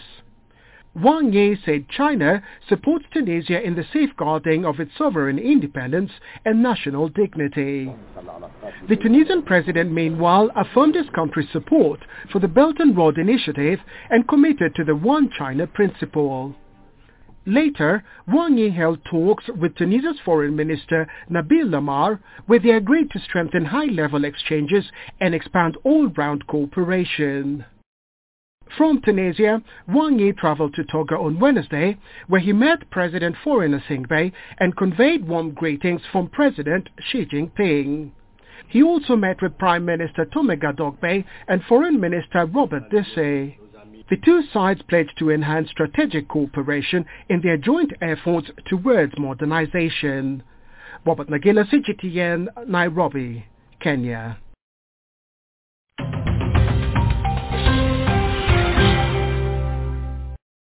Well, let's now bring in our panel of experts. Joining us from Cairo, Gamal Roshdi, spokesperson for the Arab League Secretary General. In Abidjan, Professor Juliam Libi, economist and managing director of Mentally and Partners in Cote d'Ivoire. And in Beijing, joining via Zoom, Professor Ho Wen-ping, research fellow, Institute of West Asian and African Studies. A very warm welcome to you all, and thank you for joining in on this discussion. I want to get your view first of the foreign minister's visit to Africa. China's foreign minister Wang Yi has been on a tour of 4 African countries this week: Egypt, Tunisia, Togo and Cote d'Ivoire. First of all, Gamal, let me start off with you. Can you first outline the key highlights of that tour? How would you characterize the main objective? I think it was a very important, successful visit by the Chinese foreign minister. He's an old friend of the Arab League's Secretary General Ahmed Abul Gheit. They met. They had a very successful meeting. Of course, they exchanged views on the current issue, the most important issues in the region, and also the issues that are important to China. They shared, like they saw eye to eye on Gaza, and the meeting during the meeting it was important to listen to the Chinese positions on Gaza, because this is the most pressing issue now in the Arab world and the Arab region. Actually, it was an occasion for the Secretary General of the Arab League to express appreciation to the Chinese positions on Gaza. China is an important world power, and it has leverage. It's playing an increasingly active role in the Arab region, and it was important to express a shared view with the Chinese foreign minister that this war, this Israeli campaign on Gaza has to stop now. It has caused a humanitarian catastrophe in Gaza. The assistance should be allowed in Gaza with a sustainable mechanism that would allow for the assistance to go into Gaza to ease the humanitarian situation people are living there. The two leaders also expressed their shared view that this conflict in Gaza should be contained and should not be expanded into the region, as we are witnessing into other places in the region, as we are witnessing now in the Red Sea and other spots in the Middle East. On his part, the Arab League's Secretary General, he was keen to express on his part the support for the one China principle, to express the Arab position on the Taiwan issue. The Arab countries, all the Arab countries support the one China principle. To sum up, the meeting was important for each side to express support for the other side's issues and issues of concern. Professor Ho Wen-ping, let me get your view on the key highlights you thought came out of the tour. Yes, I fully agree with previous speakers, his opinion, because this time around, when China's foreign minister visit Africa, as we have been doing in the past 34 years.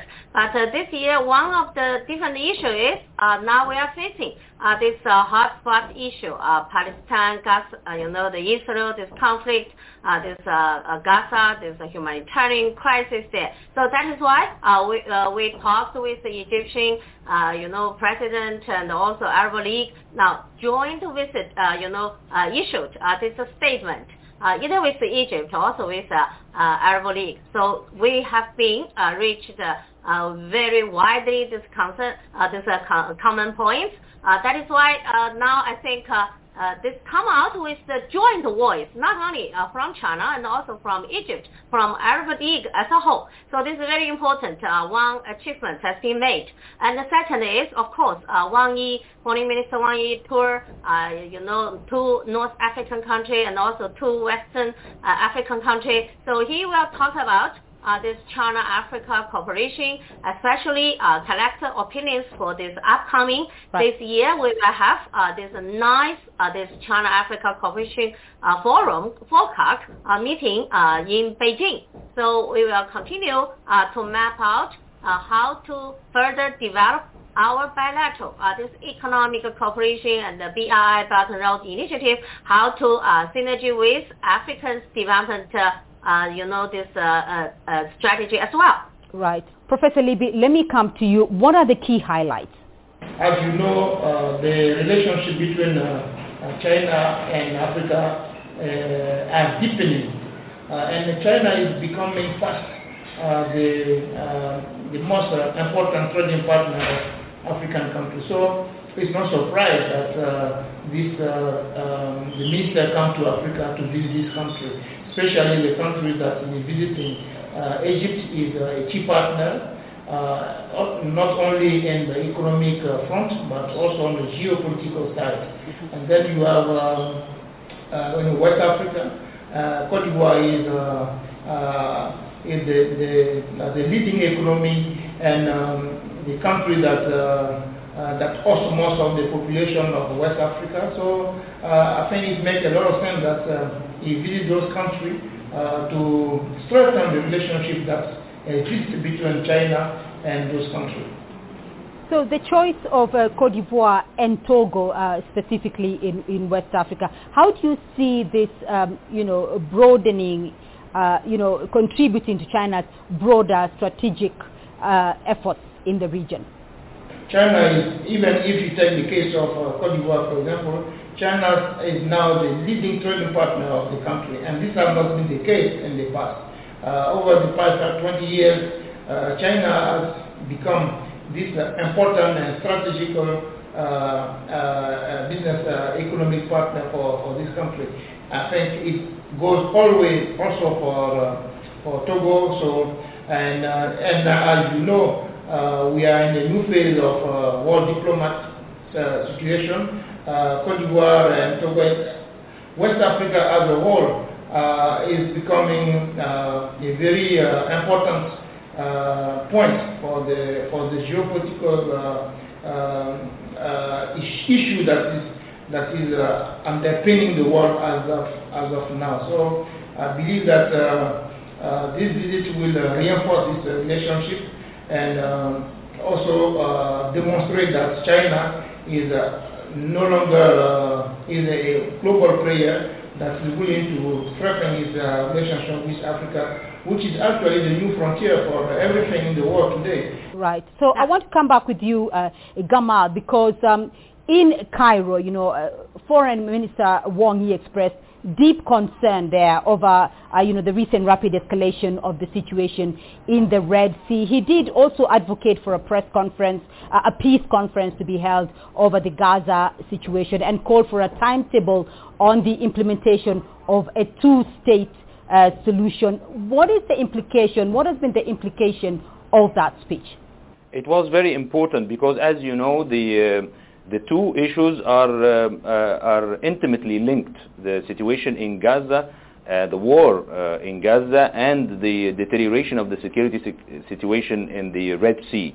As the war continues, it becomes increasingly difficult to contain the fallout from the Gaza war and to contain the fires that are popping up in other areas in the region, as we are witnessing now in Iran, Syria, Iraq, Lebanon, and of course the Red Sea. In his visit, the Chinese foreign minister was keen to express the view that the situation in the Red Sea should be contained. China is an important economic power, of course, and the commercial trade in the Red Sea is a Chinese interest. It's a world interest, and of course, it's an Arab security and commercial priority. The Red Sea, the security in the Red Sea.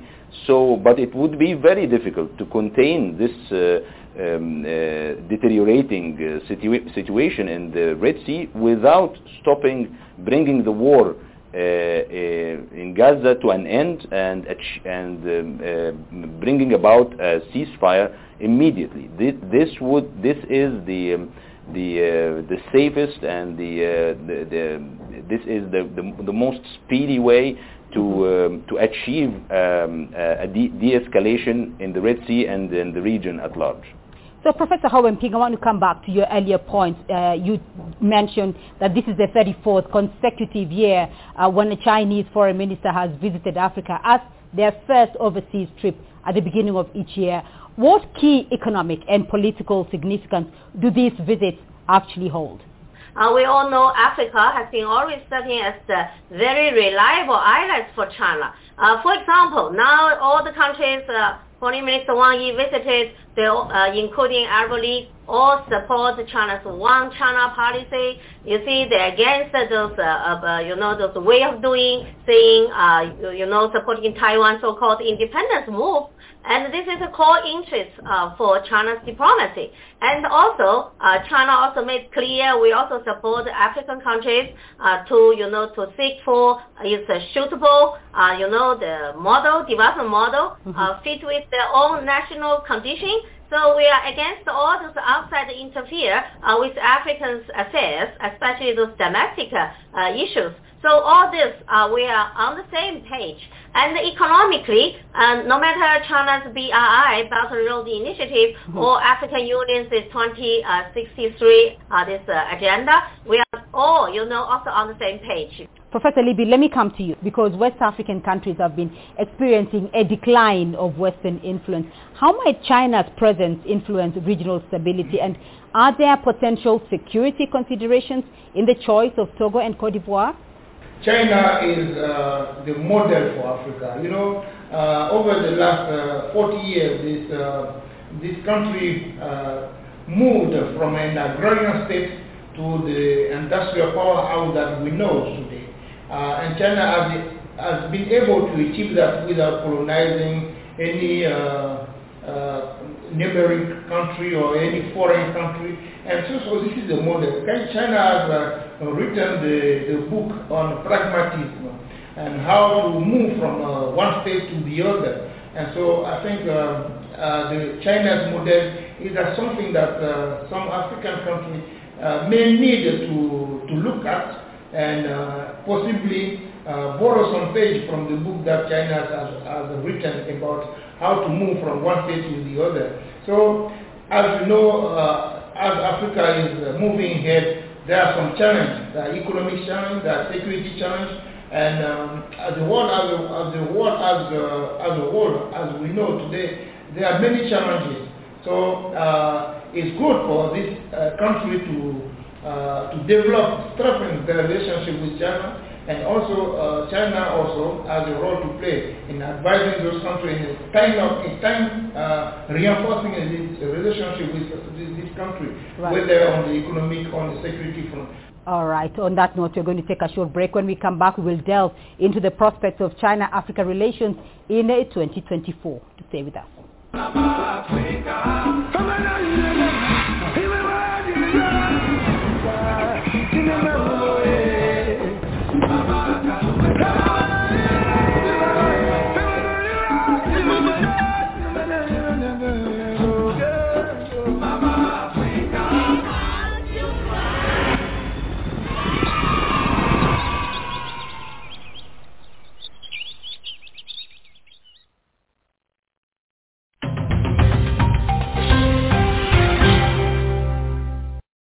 Welcome back to Talk Africa. Let's continue with our discussion. Still with me, Gamal Roshdi, Professor Juliam Libby, and Professor Ho Wenping.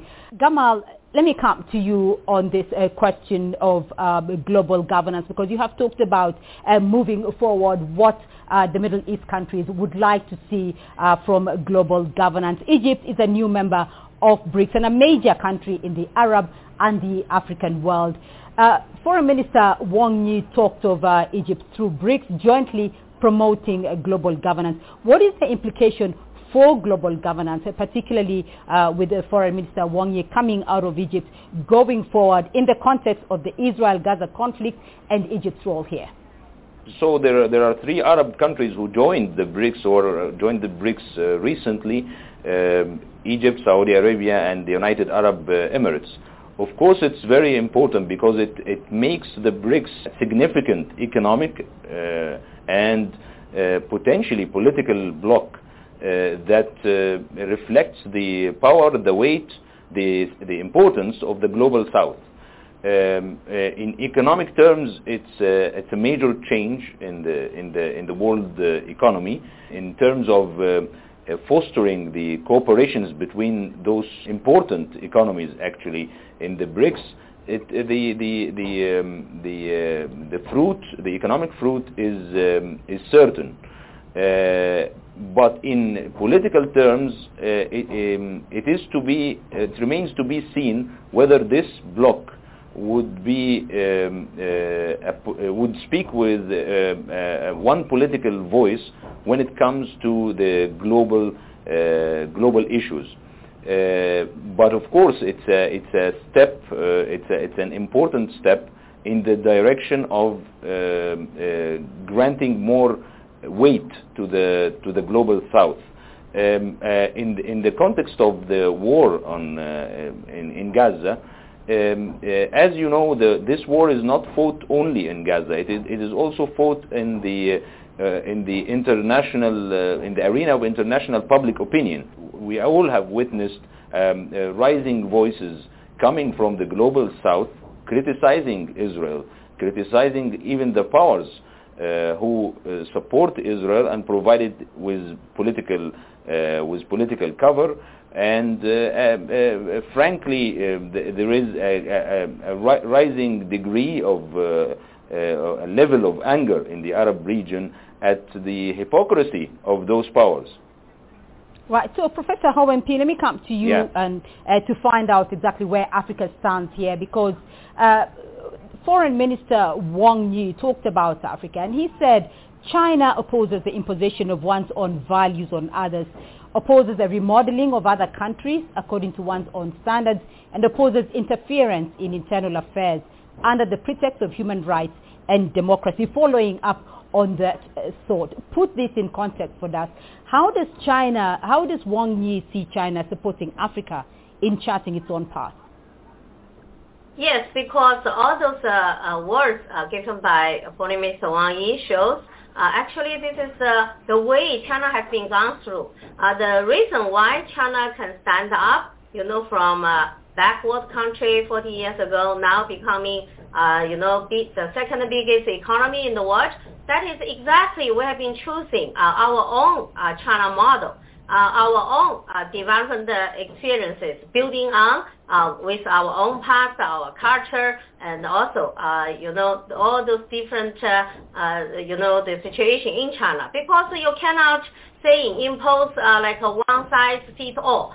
Different country has a different history, different religion, and different condition. So that is why we come out with this principle, saying every country should have its own right to choose their own development model to fit with their own national condition, because it has been proved, by China's own past, and also actually has been proved by United States, their own past, and even European country, their political system, and if you go to the detail, actually it's not that same as the United States.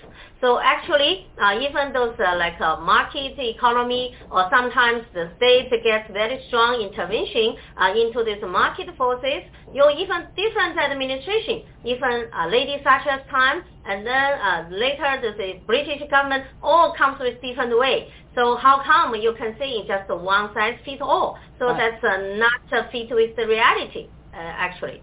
So Gamal, I want to look ahead to 2024 briefly and get your point of this. How do you foresee the collaborations evolving in terms of economic cooperation and diplomatic ties? What new areas do you see emerging in 2024?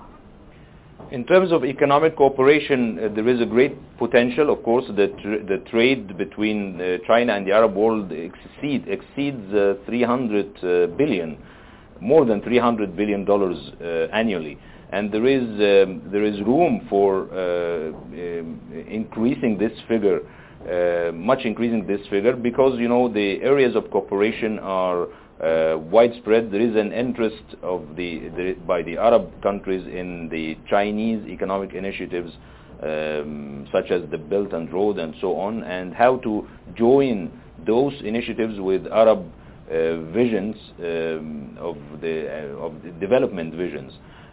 So in economic terms, there is an interest by the Arab countries to see the Chinese economy vibrant and prosperous, especially at this time of global economic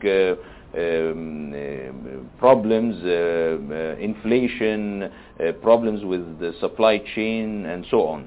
In terms of as for the political aspect, of the relationship, we look forward to a more active role by China in the region, in the Middle East, not only economically but also politically. There are now more views coming from the global South about how to achieve a more stability in global governance. China's vision is a political vision for how to achieve stability in the region. Its role, its active role in the Middle East is much needed, and we look forward to more Chinese engagement. Professor Ho Wenping, your view here, looking ahead to 2024, what are the anticipated developments in China-Africa relations, and what new areas will we see emerging in China-Africa ties? In 2024, I think we are going to have, like I mentioned, this forecast meeting, the new one.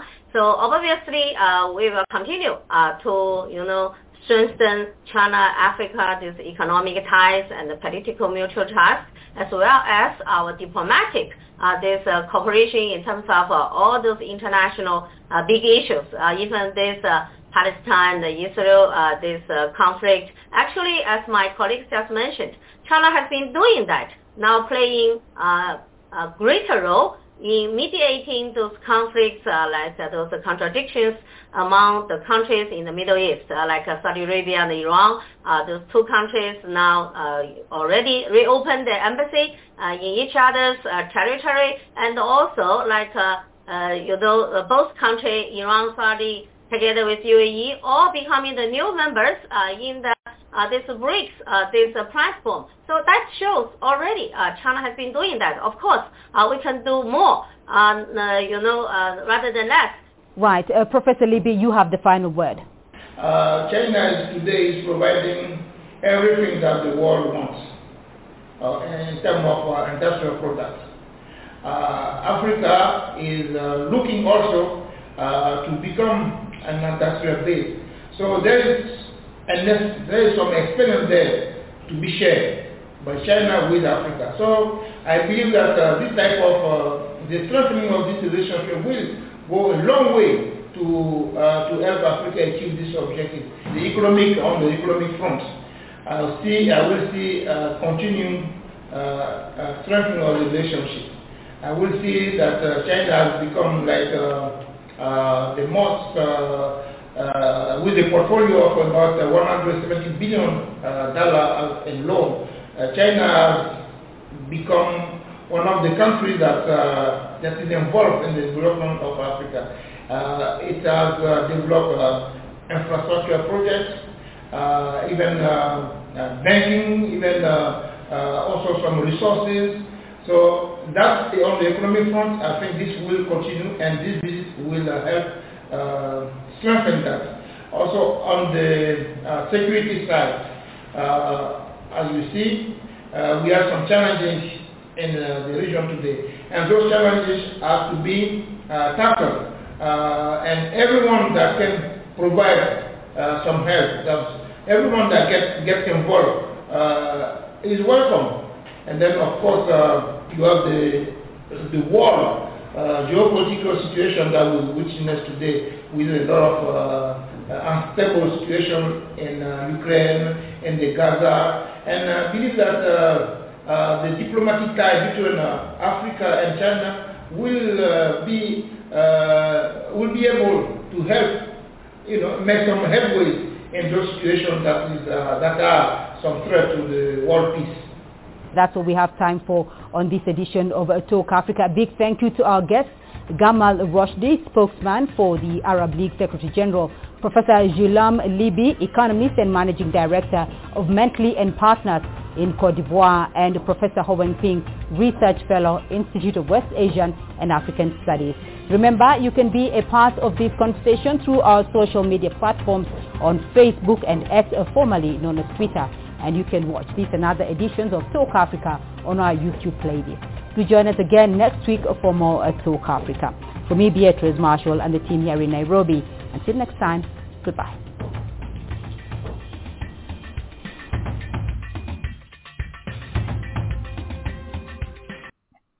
Welcome back.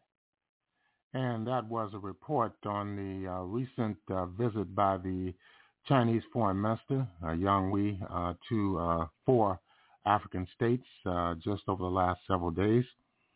And we're going to hear excerpts from another report on the current relations between Africa, the African Union member states, and the People's Republic of China. Let's listen in.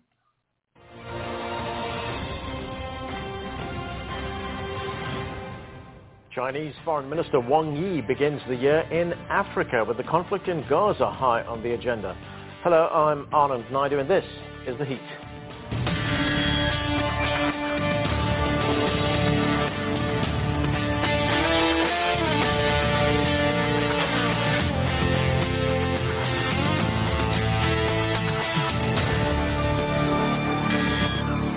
The ongoing visit by Foreign Minister Wang Yi to Egypt, Tunisia, Togo and Cote d'Ivoire continues the 34-year tradition of African countries being the first destinations of the new year. China's support has helped provide African countries with economic opportunities through its Belt and Road Initiative and other programs. But the minister's first stop in Egypt carried with it even more significance as the conflict in Gaza rages on. Adel El Makrouki has more in this report. Egypt was the first stop in Chinese Foreign Minister Wang Yi's Africa tour. He held talks with Egyptian President Abdel Fattah el-Sisi. Wang delivered a congratulatory message from Chinese President Xi Jinping to el-Sisi following his re-election last month. The Chinese top diplomat reiterated China's commitment to support Egypt's developmental aspirations. China and Chinese companies have through the past 10 years had their great participation in Egypt's development efforts. We value what China has achieved in development. It is a role model for developing countries for work and political will to progress and develop. We look forward to benefiting from the Chinese model. The fields of cooperation between us are numerous. Egypt once again reaffirmed its commitment to the One China principle, as well as cooperating with China in resolving regional crises. The war in Gaza topped the talks between the two foreign ministers. The Palestinian crisis has lasted for 76 years. This is a historic injustice that should not continue any longer. A ceasefire and an end to fighting must be reached as soon as possible. That is an ultimate priority that surpasses any other considerations. Ensuring the flow of aid is an ethical commitment that cannot be postponed.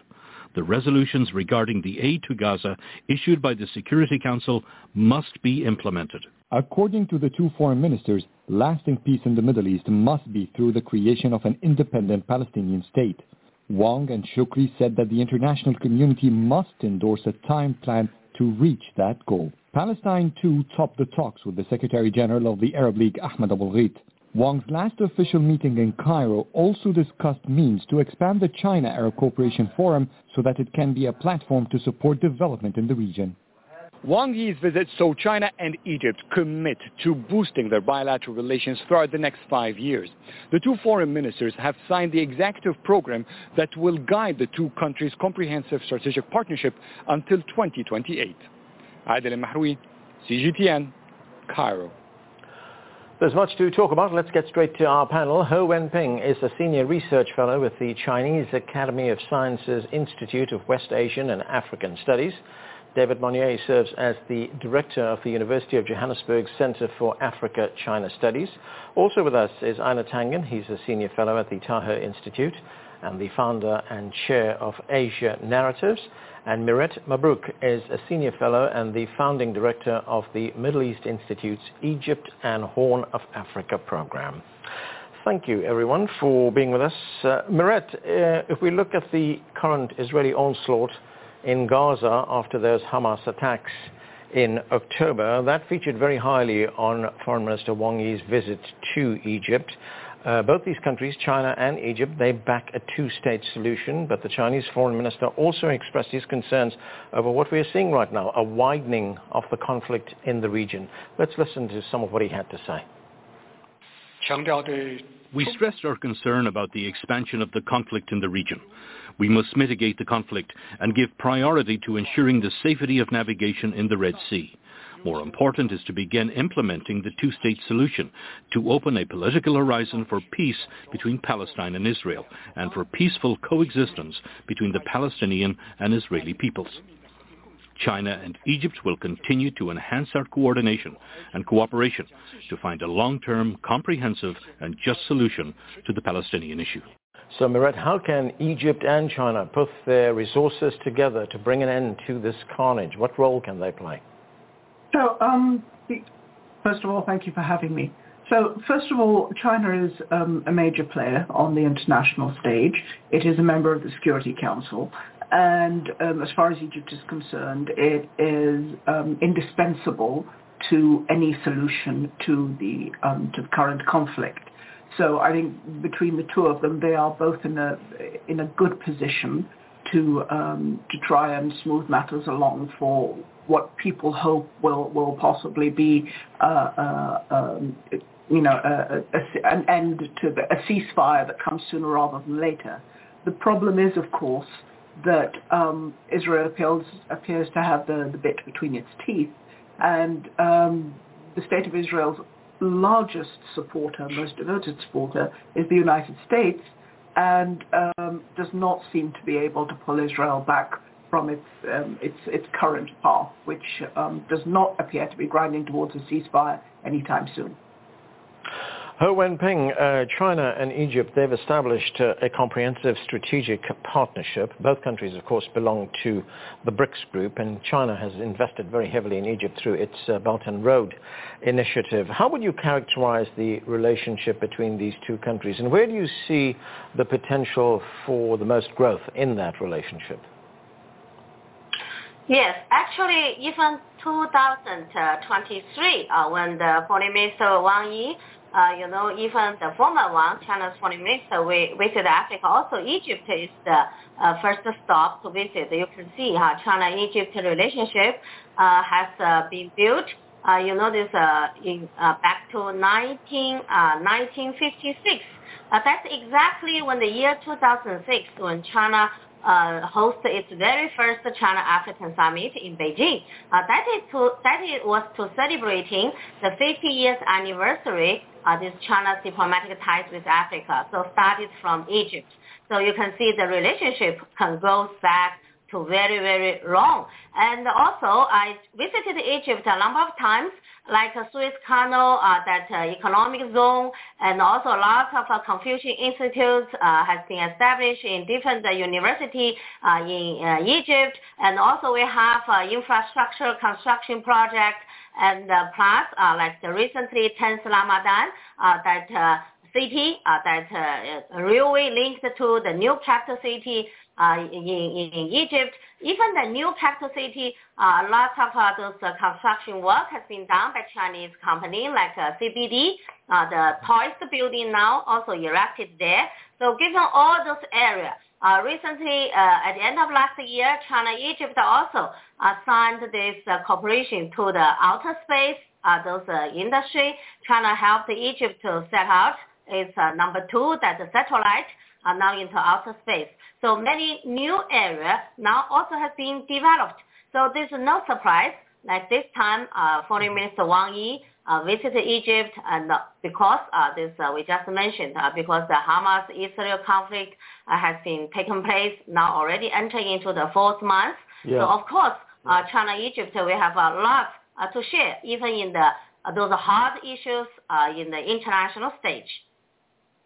David, of course, Africa features very highly on the Chinese foreign policy agenda. In 2021, the largest exporter of goods to China was South Africa, and that was followed by Angola and then the Democratic Republic of Congo. Nigeria is the biggest importer of Chinese goods. How do you see this trade relationship evolving? I think the opportunity is there. As we have seen in recent months and years that China is opening up its markets to African countries, particularly in the agriculture sector, and that in itself, in line with Africa's free trade area. There are a number of opportunities, new areas in technology and other areas where we're seeing the figures going much higher on an annual basis. And this visit in itself, I think it will go a long way in strengthening and giving assurance, not just to Chinese but Africans, that the two brother-sister countries are united in all fronts. Anna, at the China-Africa Leaders Dialogue, which took place in South Africa last August, African leaders thanked China for its assistance in their quest to modernize their economies, to develop their countries. China, of course, has always emphasized a win-win strategy when it comes to its relationships with the countries of Africa, indeed with the countries in the rest of the world as well. How does the strategy play out in Africa? Because there have been some concerns that China imports a great deal of primary goods from Africa and exports a great deal of manufactured goods to the countries of Africa, and the African countries want to change that. Well, obviously they do, and China is assisting. They've been helping them develop technology. You know, you first have to start with a road. You cannot get your goods to market unless you can physically get there. From that point on, you can start developing your industries, and China's been more than happy to do that. You know, this trip is not just about Yi's visit. Also, at the same time, you have Vice Premier Li. He will also be visiting 4 countries, including a group of 77. So this shows very clearly that China is interested in a broad range of issues across Africa, and that they are continuing, despite all the things that are happening, Gaza, Red Sea, Horn of Africa, they are continuing to do the work. They'll be hosting the Forum on China-Africa Relations, FOCAC, later this year. They're following up on the leaders' dialogue that was held last August. These are all parts of making sure that, yes, Africa does go forward, and they're listening to African voices, not dictating what they're going to give Africa. So, you know, from this point on, it is very important that the world understands that there's a schism that is developing between not edged on by China, but by actions of the U.S. and other places. They really do feel that China has their back. Welcome back, and those were excerpts from a panel discussion on African Union and People's Republic of China relations. That's going to conclude our program for today. You've been listening to the Pan-African Journal, special worldwide radio broadcast for Sunday, January the 21st. If you'd like to have access to this program, just go to our website at the Pan-African Radio Network. That's at blogtalkradio.com/Pan-African Journal. That's blogtalkradio.com/Pan-African Journal. If you'd like to read the Pan-African Newswire, just go to our website at panafricannews.blogspot.com. That's panafricannews.blogspot.com. We'll close out with the music of Wayne Shorter from the 1966 album entitled Speak No Evil. This is Abayomi Azikiwe signing off, and have a beautiful week.